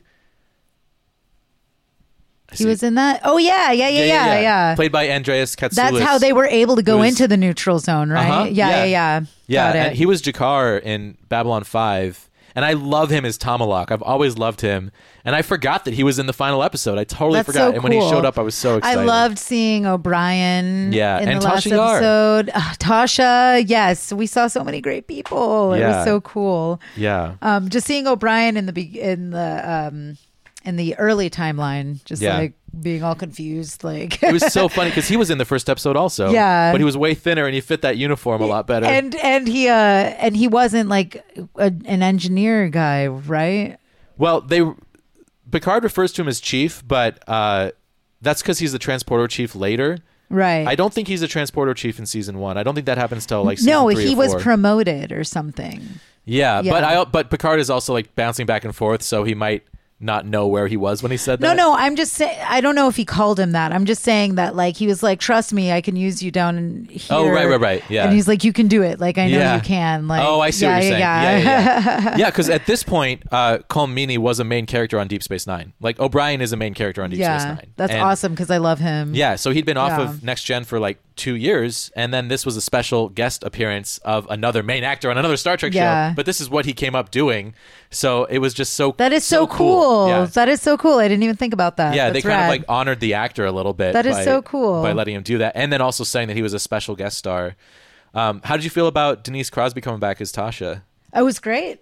It was great because we've had her back a few times, and I'm always kind of lukewarm on that because I'm just like, Because it's not Tasha. it's not you. Yeah, Yeah. I want Tasha Yar back. I don't want this other version that's like a Romulan. yeah, I could give a shit about that. yeah, CeeLo. Right? I want Yeah. real Tasha. So it was cool to have her back, even though I didn't get to really see her kick any ass or anything like that. Yeah, It was really cool to see her I being Tasha Yar. Sean says, have either of you seen the Comic-Con videos where Brent Spiner does a Patrick Stewart impression? I have seen that, and it's I've not. amazing. I will He's look like it got up. it down. I It's bet he so does. He's a funny. really great actor. Yeah, and Paula says, Q is guardian angel instead of annoying little brother. What a concept to end with. Totally. I love it. Yeah, that's a really great way to put that. Fire Goddess, is that All Good Things a reference to the episode that we're talking about right now? Yeah. It must be. Yeah. Yeah, I mean, this episode is still like in my top ever of the show. Like, there's times where I've wondered if maybe it's my favorite episode. It's a really good one. Yeah.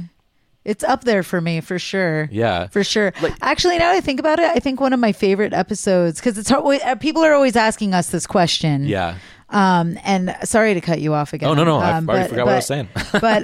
but what's it called? I think that one that I'll have to go back and look definitively at the list. I wish I had one for this episode to like read off to you about which ones are my favorite episodes. I should have prepared more. But I was thinking the same thing. I should have done that. I will definitely say that the ones where other people are commanding the ship. So Beverly being a commander, and Beverly. Was captaining her own ship? Yes, captaining her own ship. That was one of my favorite moments of the entire series. I loved it. And she was Captain Picard. She was Captain Picard. We didn't even talk about that. Yes. So good. So anytime that's happening, that's one of my favorite things ever. Just seeing what somebody else does with that role. So definitely in my top 5 are the ones when Data is like, why wouldn't you consider me to command a ship? And he's like, oh, wow, I didn't think about that. Yeah, sure, command a ship. That was Best of Both Worlds Part 2, I think something like that. It was the second parter, and thank you. Thank you. Yeah, I love it too. The blue lips have been a hit. Yeah. They're a hit. Maybe I'll start wearing it. It's one of my signature. My Bitmoji has blue lips and blonde hair. Nice. But what's it called? Oh yeah. So yeah, Data captaining a ship and then like forcing somebody to take his orders. Remember that person was like, one of the people on the bridge was like, kept arguing with him, and he's like, you need to listen to me. Yeah. You know, like that is your job right now, to listen to me. Stop being like this, you know, in a way cooler way, in a more Data-ly way. But that's what he was saying.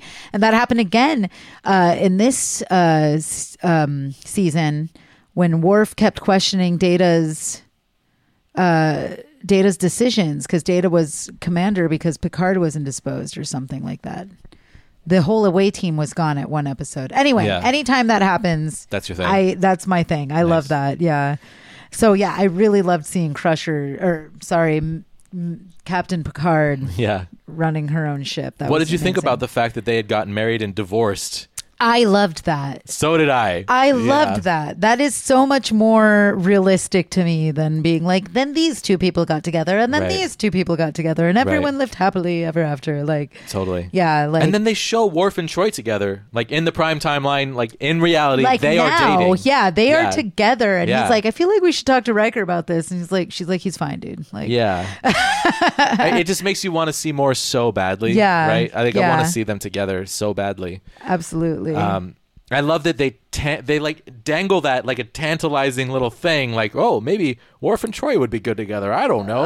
And then finally, the very last episode, it happens, and it just feels so good. Yeah, I love it. Well, they don't kiss though. They're about to. And then, but they were gonna. Picard needs to freaking. What's the date? Tell me the date. Block her. Oh man, there's a line where he says, "I just like walking around the Enterprise with my bare feet." I love that. I love it. Sean says, "What about future Data? He had that white streak in his hair. He looked like a skunk. It was hot. Yeah. I loved it. Pepe Le Pew. Yeah, totally. I loved it. Yeah, I liked it too. Remember when he like grew a beard? Because he thought it was distinguished. Yeah, that was weird. This was totally a callback to that, where he said that it looks like distinguished. Yeah, and I love like that. His maid is all like making fun of him. Yeah, it's really cool. Yeah, I loved him in this episode so much. I love that. Not having the conversation about Troy is what broke Worf and Riker apart. Yeah, because they never had the chance after she died. Yeah, and she mentioned he's like, maybe I should talk to Riker. So I bet he's going to now. Yeah, like I'm sure he will now. Yeah, yeah, because you don't want to jeopardize that friendship. Yeah, totally. And you see a kiss between Picard and Beverly. Yes, finally. Which didn't actually happen because the timeline was reset, which bums me out. So I don't know, like, they don't really answer the question of, like, will Captain Picard and Beverly still go down this road? Because I feel like if they know they're going to get divorced, maybe they won't go down the road. I wonder about that. Oh, that's a good They are probably the most likely to just be like, maybe we shouldn't do this though. They're Yeah. always bitching out like that. Yeah. Yeah. And I don't want to tell you anything more because, like, I mean, Worf comes back on Deep Space Nine. Yeah, so, don't say yeah. anything. I don't want to know. Yeah. Data never really got over Tasha. You No, never get over your first. no, it's your first. Yeah. I wonder if Data dated other people though. Now that he's like has I'm pretty sure that it's pretty strongly alluded to that he has got feelings. the personality chip or the Yeah. feelings thing. Well, I really want to know what you think about the movies. I would love if you want to watch. How all many 4. movies are there? There's 4. God, dude. Well, the first 2 are amazing, and the Yeah. second 2 I really like, but a lot of people don't. Okay.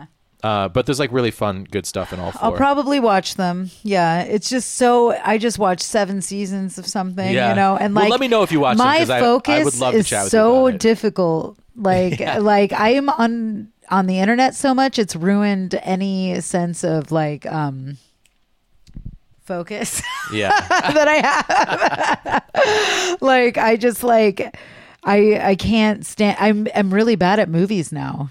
Like the internet like has watching ruined me for movies. Interesting. Like just sitting there for like 3 hours at a time, just watching one thing. You know, Yeah.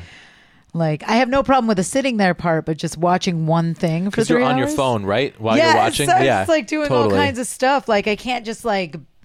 I need to not be on the internet so much. Is really Yeah. the answer. But Well, if Yeah. you let me know if you've watched those movies because I'm Okay. dying to know what you think. I'll let about you them. know. I'm Yeah. still deciding if I'm gonna watch, if I'm gonna take a break Yeah. from Star Trek, or if I'm gonna go on and watch DS9. You know, DS9. I think if you're having, I love DS9 and I recommend every episode. There are some bad ones for sure, of course, but that's part of the experience of Star Trek. Mm-hmm. Yeah, I'm but you sure. could always like find a list of must see episodes. I would never do that. I would. Cool. I would. I appreciate that. I would just watch all of it if I'm gonna watch it. Yeah. What about when Data I was dated thinking that crew about woman that. who's trying to figure out love and relationships? Yeah, that was funny. That's a I good like one. that episode. Yeah. Yeah. That's the first one that Patrick Stewart directed. Oh, really? It was Yeah. good. It was really good. Yeah. Yeah. So now that you finished the show, I mean, we talked in the very first episode about how I think that this show is like really influential on modern pop culture. It absolutely is. I would definitely come to that same conclusion for sure. Just a lot of what I see is just very reminiscent of things that I've watched growing up, which came out well after Star Trek TNG. So yeah, I definitely agree with that statement. Yeah. And are you happy that you took this journey? Absolutely, yeah. I mean, if anything, I loved almost all of it. Some of them were garbage, whatever. That happens with any show that runs 26 episodes a season. Yeah. And does it for 7 years. But yeah, I definitely am, because it's one of those things where if I mention Star Trek, most people I know have watched it. Yeah. And I never know what they're talking about. So I'm just glad to like be part of that world, if anything. Yeah, I Like, mean, you've seen every episode of what I think is probably the most Yeah. highly regarded of the Star Trek. it really is. And At it's, least now. and it's I think I've never seen any of the other Star Trek stuff, but I think that that's with good reason, for sure. The writing Yeah. is great. Almost everything's great. It's definitely a product of the time, Yeah. Native American episodes notwithstanding, most of it is really good, and most of it is ahead of its time, Yeah. I would say. For Yeah. me rewatching it, I had watched it probably like 7 or 8 years ago all the way through. It had been a little bit since I'd seen. I mean, I watched episodes here and there all the time, but I hadn't done like a straight watch through in quite a while. Yeah. So for me, in the first episode of this podcast, I talked about how I thought it was the best show ever made, and that nothing was ever going to be better than Star Trek. And I was so excited to like rewatch it again. And I came to the conclusion, I mentioned this to you last time we recorded, that I think it's my favorite show ever. But TV has changed so much. Like, we are definitely in a golden age. we're in a golden age Yeah, of TV. Where like you don't have bad episodes and seasons anymore. Yeah. It's not like expected to have a couple of duds per season. Yeah. Because you're not making 26 hours of TV every season anymore. Yeah. So, and I also have learned from the show itself that like trying to say that something is the best of anything is like foolish. Well, yeah, I think that we would learn from Picard that you Yeah. never want to speak in an absolute like that. Totally. You And never like know. for me, it's my favorite show. I've also really been able to kind of tie a lot of it to nostalgia. Mm-hmm. That some of it I just love so much because like it connects me to my own memories because I've watched it my whole life, and it like I can watch an episode and be back in 5 other moments where I've seen that episode at different ages, just like Picard in the last episode, and like experience that a little bit myself. Well, I think that that's definitely why you wanted to have this podcast, because I've never seen it before. So it's easy for me to. I don't have nostalgia connected to this whatsoever. Right, and I was curious to see what you thought. So there are some episodes. If you go back and listen to all 7 of the Star Trek episodes, which were all at least 2-parters. Well, most of them were at least 2-parters, or just really long. But if you go back and listen to all of them, there are a lot where you think they're great, and I'm like, that was a garbage episode. Like, there's also been a couple times where you liked episodes that I hated, and I hated them, and you have to wonder how much of that is nostalgia and how much of that is just taste. Like things, there is no this is the best and this is the worst. There's like, this is what I like the most and this is what you like. But I can definitely safely say at the end of this journey, once again, that this is still my favorite show. It is wonderful. I loved it. I would say that it's definitely up there for me. I don't know if it's something that I'm going to go back and watch all of repeatedly, like Doctor Who. Yeah. Currently, I'm in my probably 8th rewatch of that entire series. Like New Who? Yeah, New Who. Yeah. I don't care about anything else. But what's it called? I don't listen to any of like the... I liked Torchwood. I've talked about this before. We should do a Doctor Who podcast. I want to do that. Yeah. Just like an episode to talk about Doctor Who, because I can easily talk about that'd be that great. We've talked about doing that. Yeah. So like almost every time we get together. We did it once when you were going to start a show. Yeah, it was bad though. You're so much better at this. High. We were so high. You hadn't been doing that for this for that long. Yeah. And I am just not a podcast host. Like I'm not. That's not me, I got extra high because you were driving, and then we didn't go anywhere. Yeah. Yeah. So I was just, it was bad. So anyway, we should do one where you're running the show. I would love to do that. But anyway, my point is, I don't know if I'm going to go back and watch the entire thing over and over again, but I'm definitely going to go back for certain episodes. I know that there are going to be times when I'm just going to want to watch, Data, in a relationship, or Data, like the LOL episode. I definitely want to watch that again. I definitely want to watch that episode where they have that video game that gives them orgasms and nearly kills everybody. Yeah. Somebody made a VR version of that for a VR headset. Oh yeah, you said that to me. Oh my god, that's crazy. I was like, have we learned nothing? Yeah. Oh man, we missed some comments here. Let's see. Paula says, save DS9 until you start missing the Star Trek world. That's good advice. I think that's great advice, and I'll probably do that. I just don't think it'll be very long before I pick it up. I think that's good. Yeah. That's a good sign. Also, I'm really curious to see what you think of Discovery, the new one. I'm not ready to start that yet. Okay. I have this thing about starting TV shows nowadays. I hate when other people influence my opinion, and I'm getting too many opinions from different directions about it, and I want to be detached from that before I start watching it. Cool, I like that.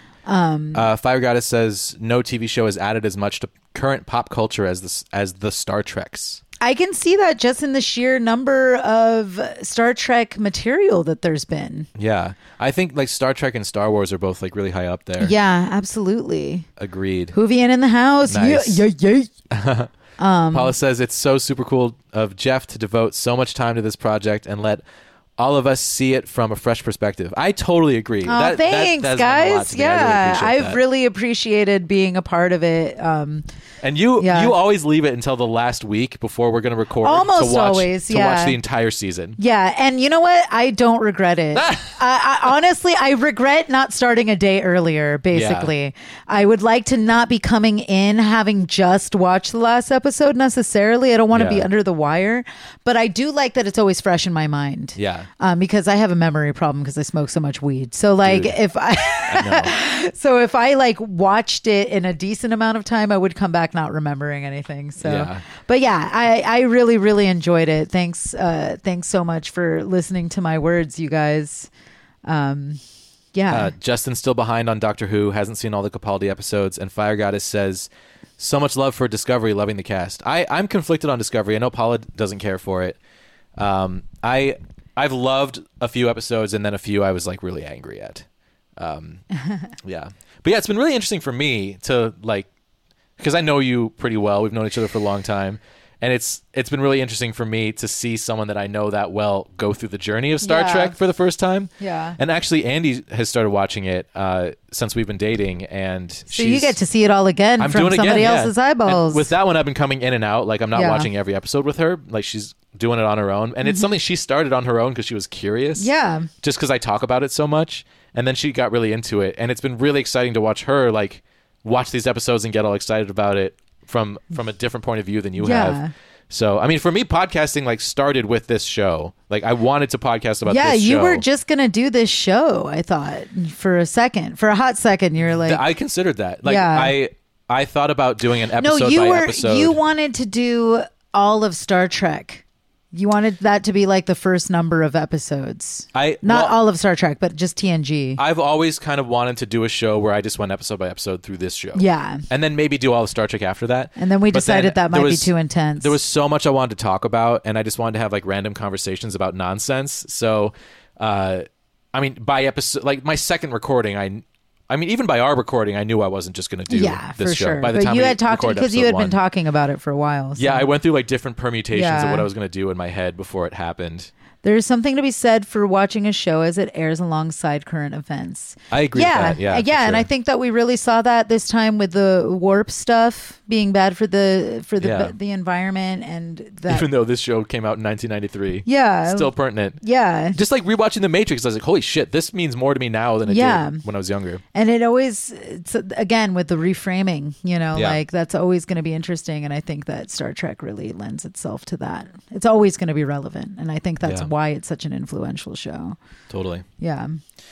Well, I'm actually my friend Jane and I are going to be doing Firefly episode by episode, because like this has been like the core. Let me special guest on something. Okay. I want to come in for one of them at least. Okay, cool. Yeah. And then that's like the next thing that I'm moving into for episode 101. I hopefully episode 101. I'm sure I can make that happen. Yeah. Because we haven't recorded it yet, but it's this has been awesome. It's been amazing to like journey through this show with you. And it's been so fun. I can't believe it's over. I love the symmetry of it being on the 100th episode. It makes me really happy. It was perfect. Yeah. Yeah, but I can't believe it. We did it. It just occurred to me right now, like we're coming to the end of it now. Yeah. Oh my God. Yeah, like what are the chances of like we both still live in the same city? I know. It's been almost 3 years. 2.5 years. It's almost 3 years. Really? In February, it'll have been 3 years. Really? Since you moved here? Mm-hmm. Okay, not since we recorded the podcast. Oh, yeah. I guess not. Totally. But I'm just saying. So that's crazy. Yeah, it feels like you just moved here. Yeah. That's crazy. Hello, Jeef. Hello. You can't take the sky from me. Oh, man. You have to let me special guest on one of those, please. I'm begging you. Let me know which episode. Okay. We'll make it happen. I'll start rewatching it.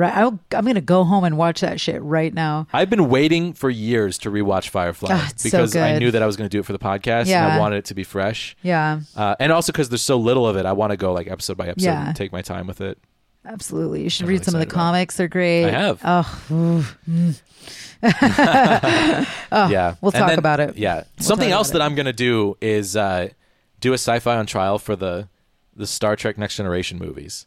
So if that's something you want to take part in, you're definitely very welcome to join. Yeah, maybe. I'll at least watch the first one. Yeah. Like I've been wanting to do that for a long time also. Mm-hmm. I think I want to do a trial of the second two movies because the first two are pretty well liked and the second two are controversial. And that's always more interesting for the trial. Yeah, of course. And I'd love to have you on that if you want to do it. Okay. Well, I've been wanting to do a sci-fi on trial, but I never tell you in time. Yeah. You're always like figuring it out. And I'm like, I need to tell him I want to do that. And then I just don't. Yeah, I always do a Facebook post and say, who has strong feelings about this? And I'm like, I have strong feelings about all of it. But then I psych myself out because I'm like, oh, what if I don't have enough to say and this and that and blah. You? Yes, absolutely. You will have enough to say. Yeah. I'm 100% sure. Well, I would love to have that be the first time we do it. Because that's going to be kind of a continuation of this whole process. Yeah, why not? Yeah. We'll just keep it in the theme. And we could get like everyone back that's talked about this show with us in the past. Oh, that would be so good. Yeah. Reunion show. Yeah, like Tiffin, Ian, and Kayla. Yeah. If I haven't talked to them about it, but if they're into it. I want to get Andrew Lee Creech. He's on the Matrix trial. We're recording that tomorrow. Awesome. Yeah. I miss that guy. I haven't Yeah. seen him in a long time. Andrew, He's I miss awesome. you. Yeah, Andrew's the best. If you ever listen or watch this. Anyways.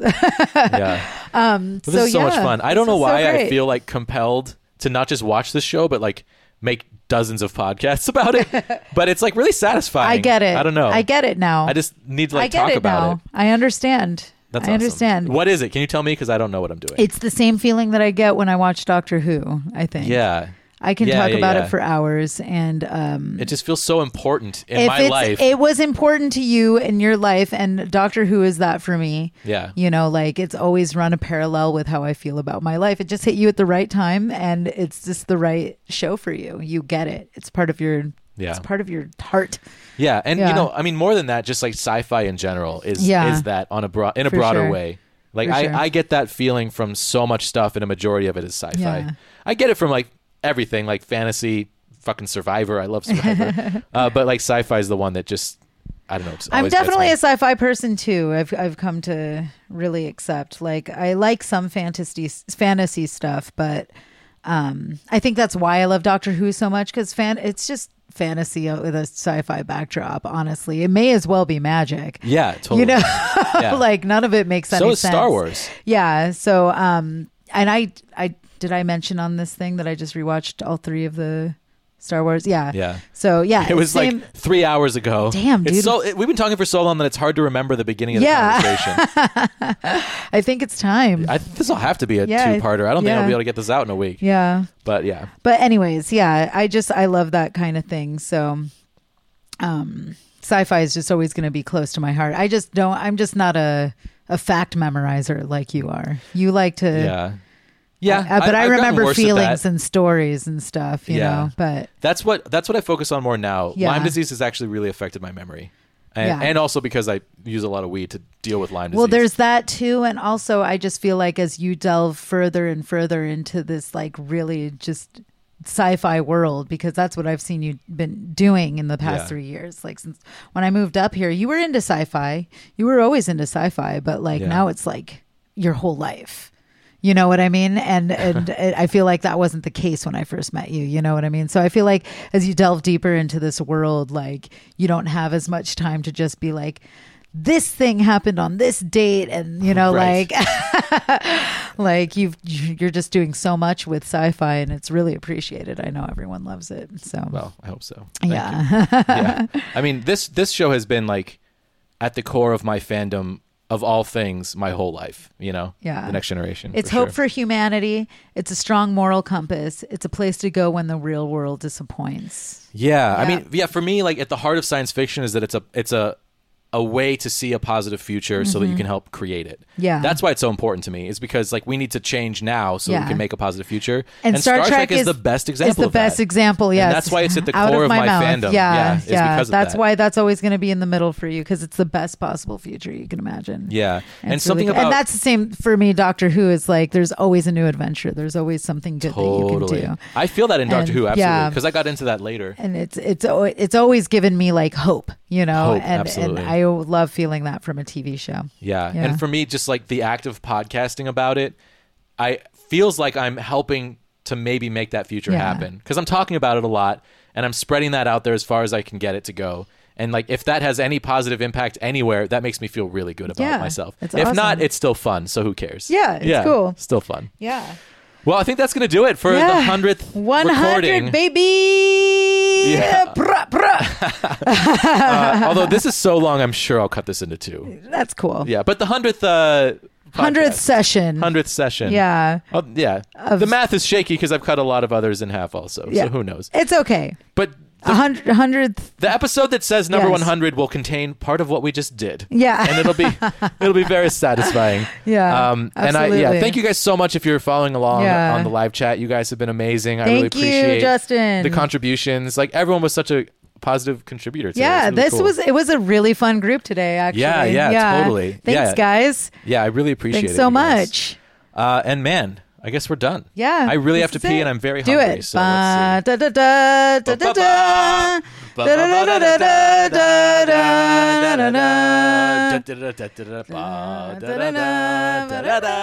I wish I could fade out. So, 5-card stud, nothing wild. And the sky's the limit.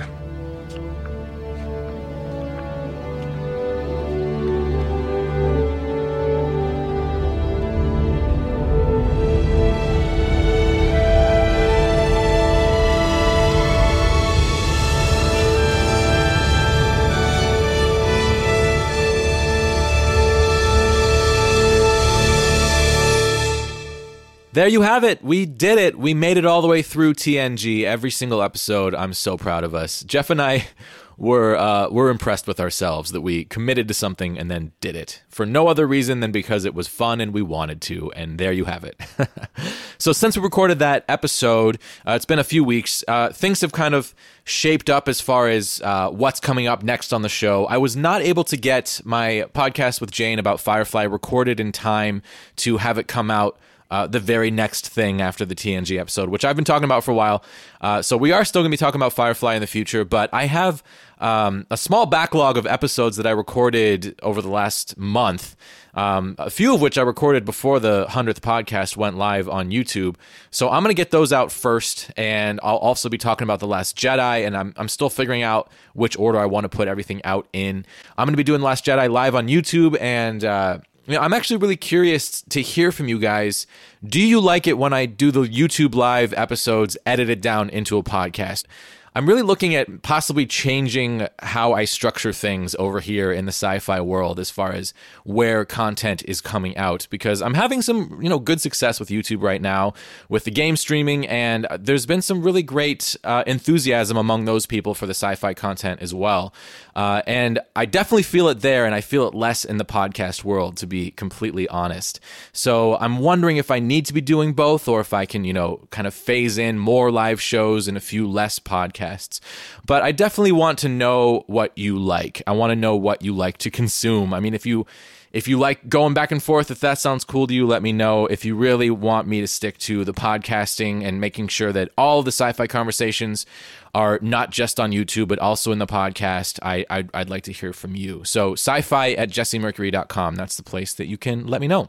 My main concern is that we just continue to have fun conversations about science fiction, because I love it. I mean, I talked about why I love it in this episode. So, I mean, you know that about me, and that's not going anywhere. I will still be having these conversations, but I have been just thinking a lot about the medium in which I present them to the world. What's the most effective way to share the conversation? I'm trying to find ways to make this easier on myself. I know a couple weeks ago I said that I was going to get back onto a regular release schedule on Wednesdays, and then it didn't happen. I should have known better than to say that out loud. Of course, I had some rough Lyme disease days after that, and it's really whacked out my schedule. So I'm taking that back. Podcast episodes will continue to come out as I can finish them. I've been doing about 3 a month for quite a while, so I think I can still keep that going. But I have considered lowering the amount of podcasts and raising the amount of live shows. So I don't know. I want to hear from you guys. I want to hear what you prefer. All right, well, I do have a special treat for you to end the episode today. I just finished my song, Time Machine. The full title is Time Machine, and then in parentheses, Modern McFly. And I really went back and forth on what to name the song. I've been calling it Time Machine since I first conceived of the idea, so I really couldn't let go of that. Because when you hear the song, the chorus is, "You're all I need, Time Machine."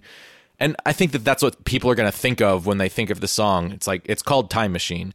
But I thought of the phrase Modern McFly, and I just loved it. I'm like, man, I want to use that now. I thought of that. I want to use it now before someone else thinks of it. Because ideas are just out there for the plucking, So this song actually started as a beat that I was writing for Baby Dan when Baby Dan was getting into doing some hip hop.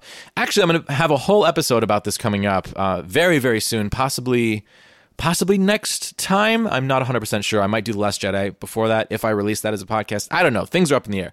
But I did record a really great conversation with Baby Dan because last summer he and I spent a lot of time together working on hip-hop beats. He decided to become a hip-hop artist. He's kind of moving out of comedy, not completely, but moving out of stand-up and performance and really focusing more on writing hip-hop is just a passion of his.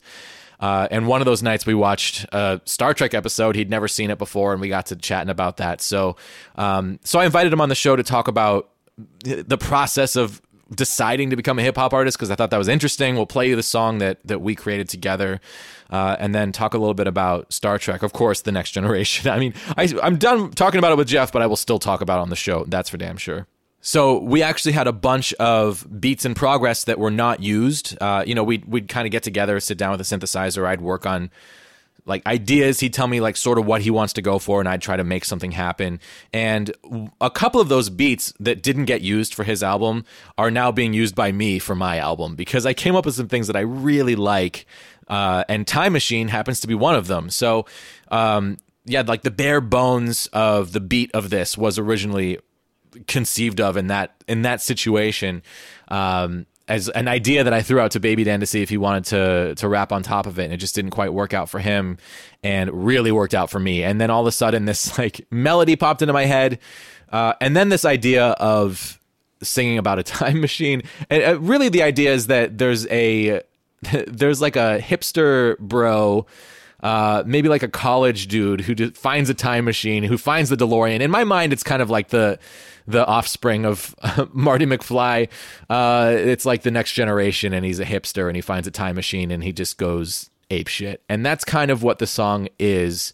Of course, there's a little bit of my wish fulfillment in there of how bad I wanted a time machine, especially the first time I saw Back to the Future. I'm like, fuck. Give me that. That looks good. I want one of those. So those are the things in my mind as I was working on these lyrics. And I wanted to write something kind of fun and irreverent with a little touch of sadness and longing in it. Because whenever I watch Back to the Future 2, I mean, when I see that goddamn hoverboard, every time I'm sad because it's not real. So I tried to inject a little bit of that sort of sadness that these sci-fi things that are so wonderful are not real into this song. That's like kind of under the hood of the song.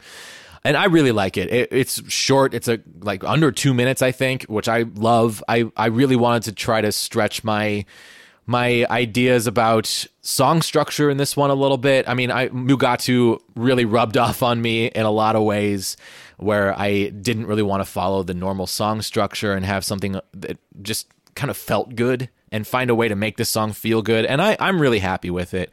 The mastering process was really tough because there is so much bass in this one, and trying to tame that a little bit while still leaving it kind of woolly and wild and big, especially if you're like in the car or something.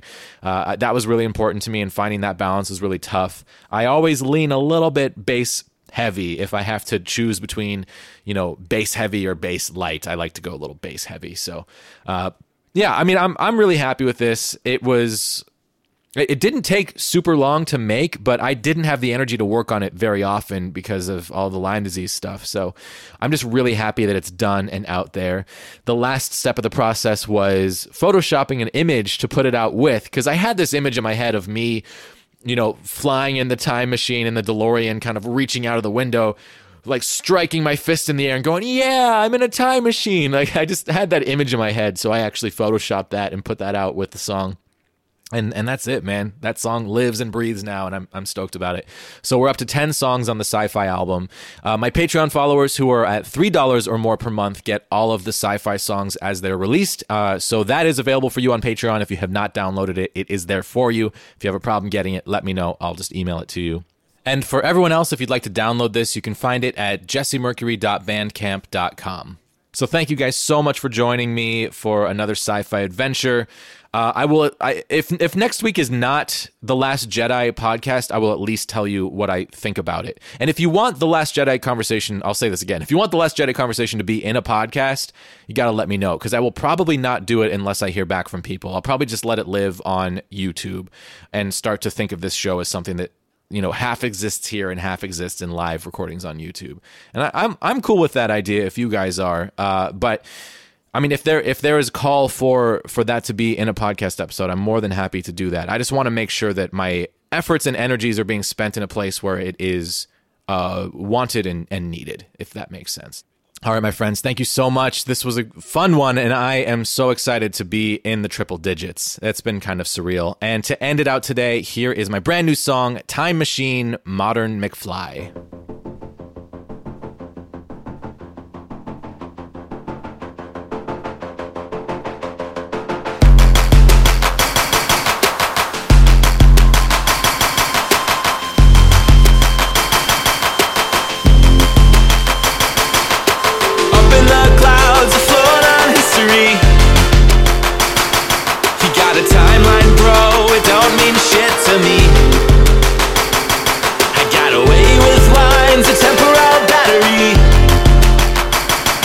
You wanna get out, bro, you need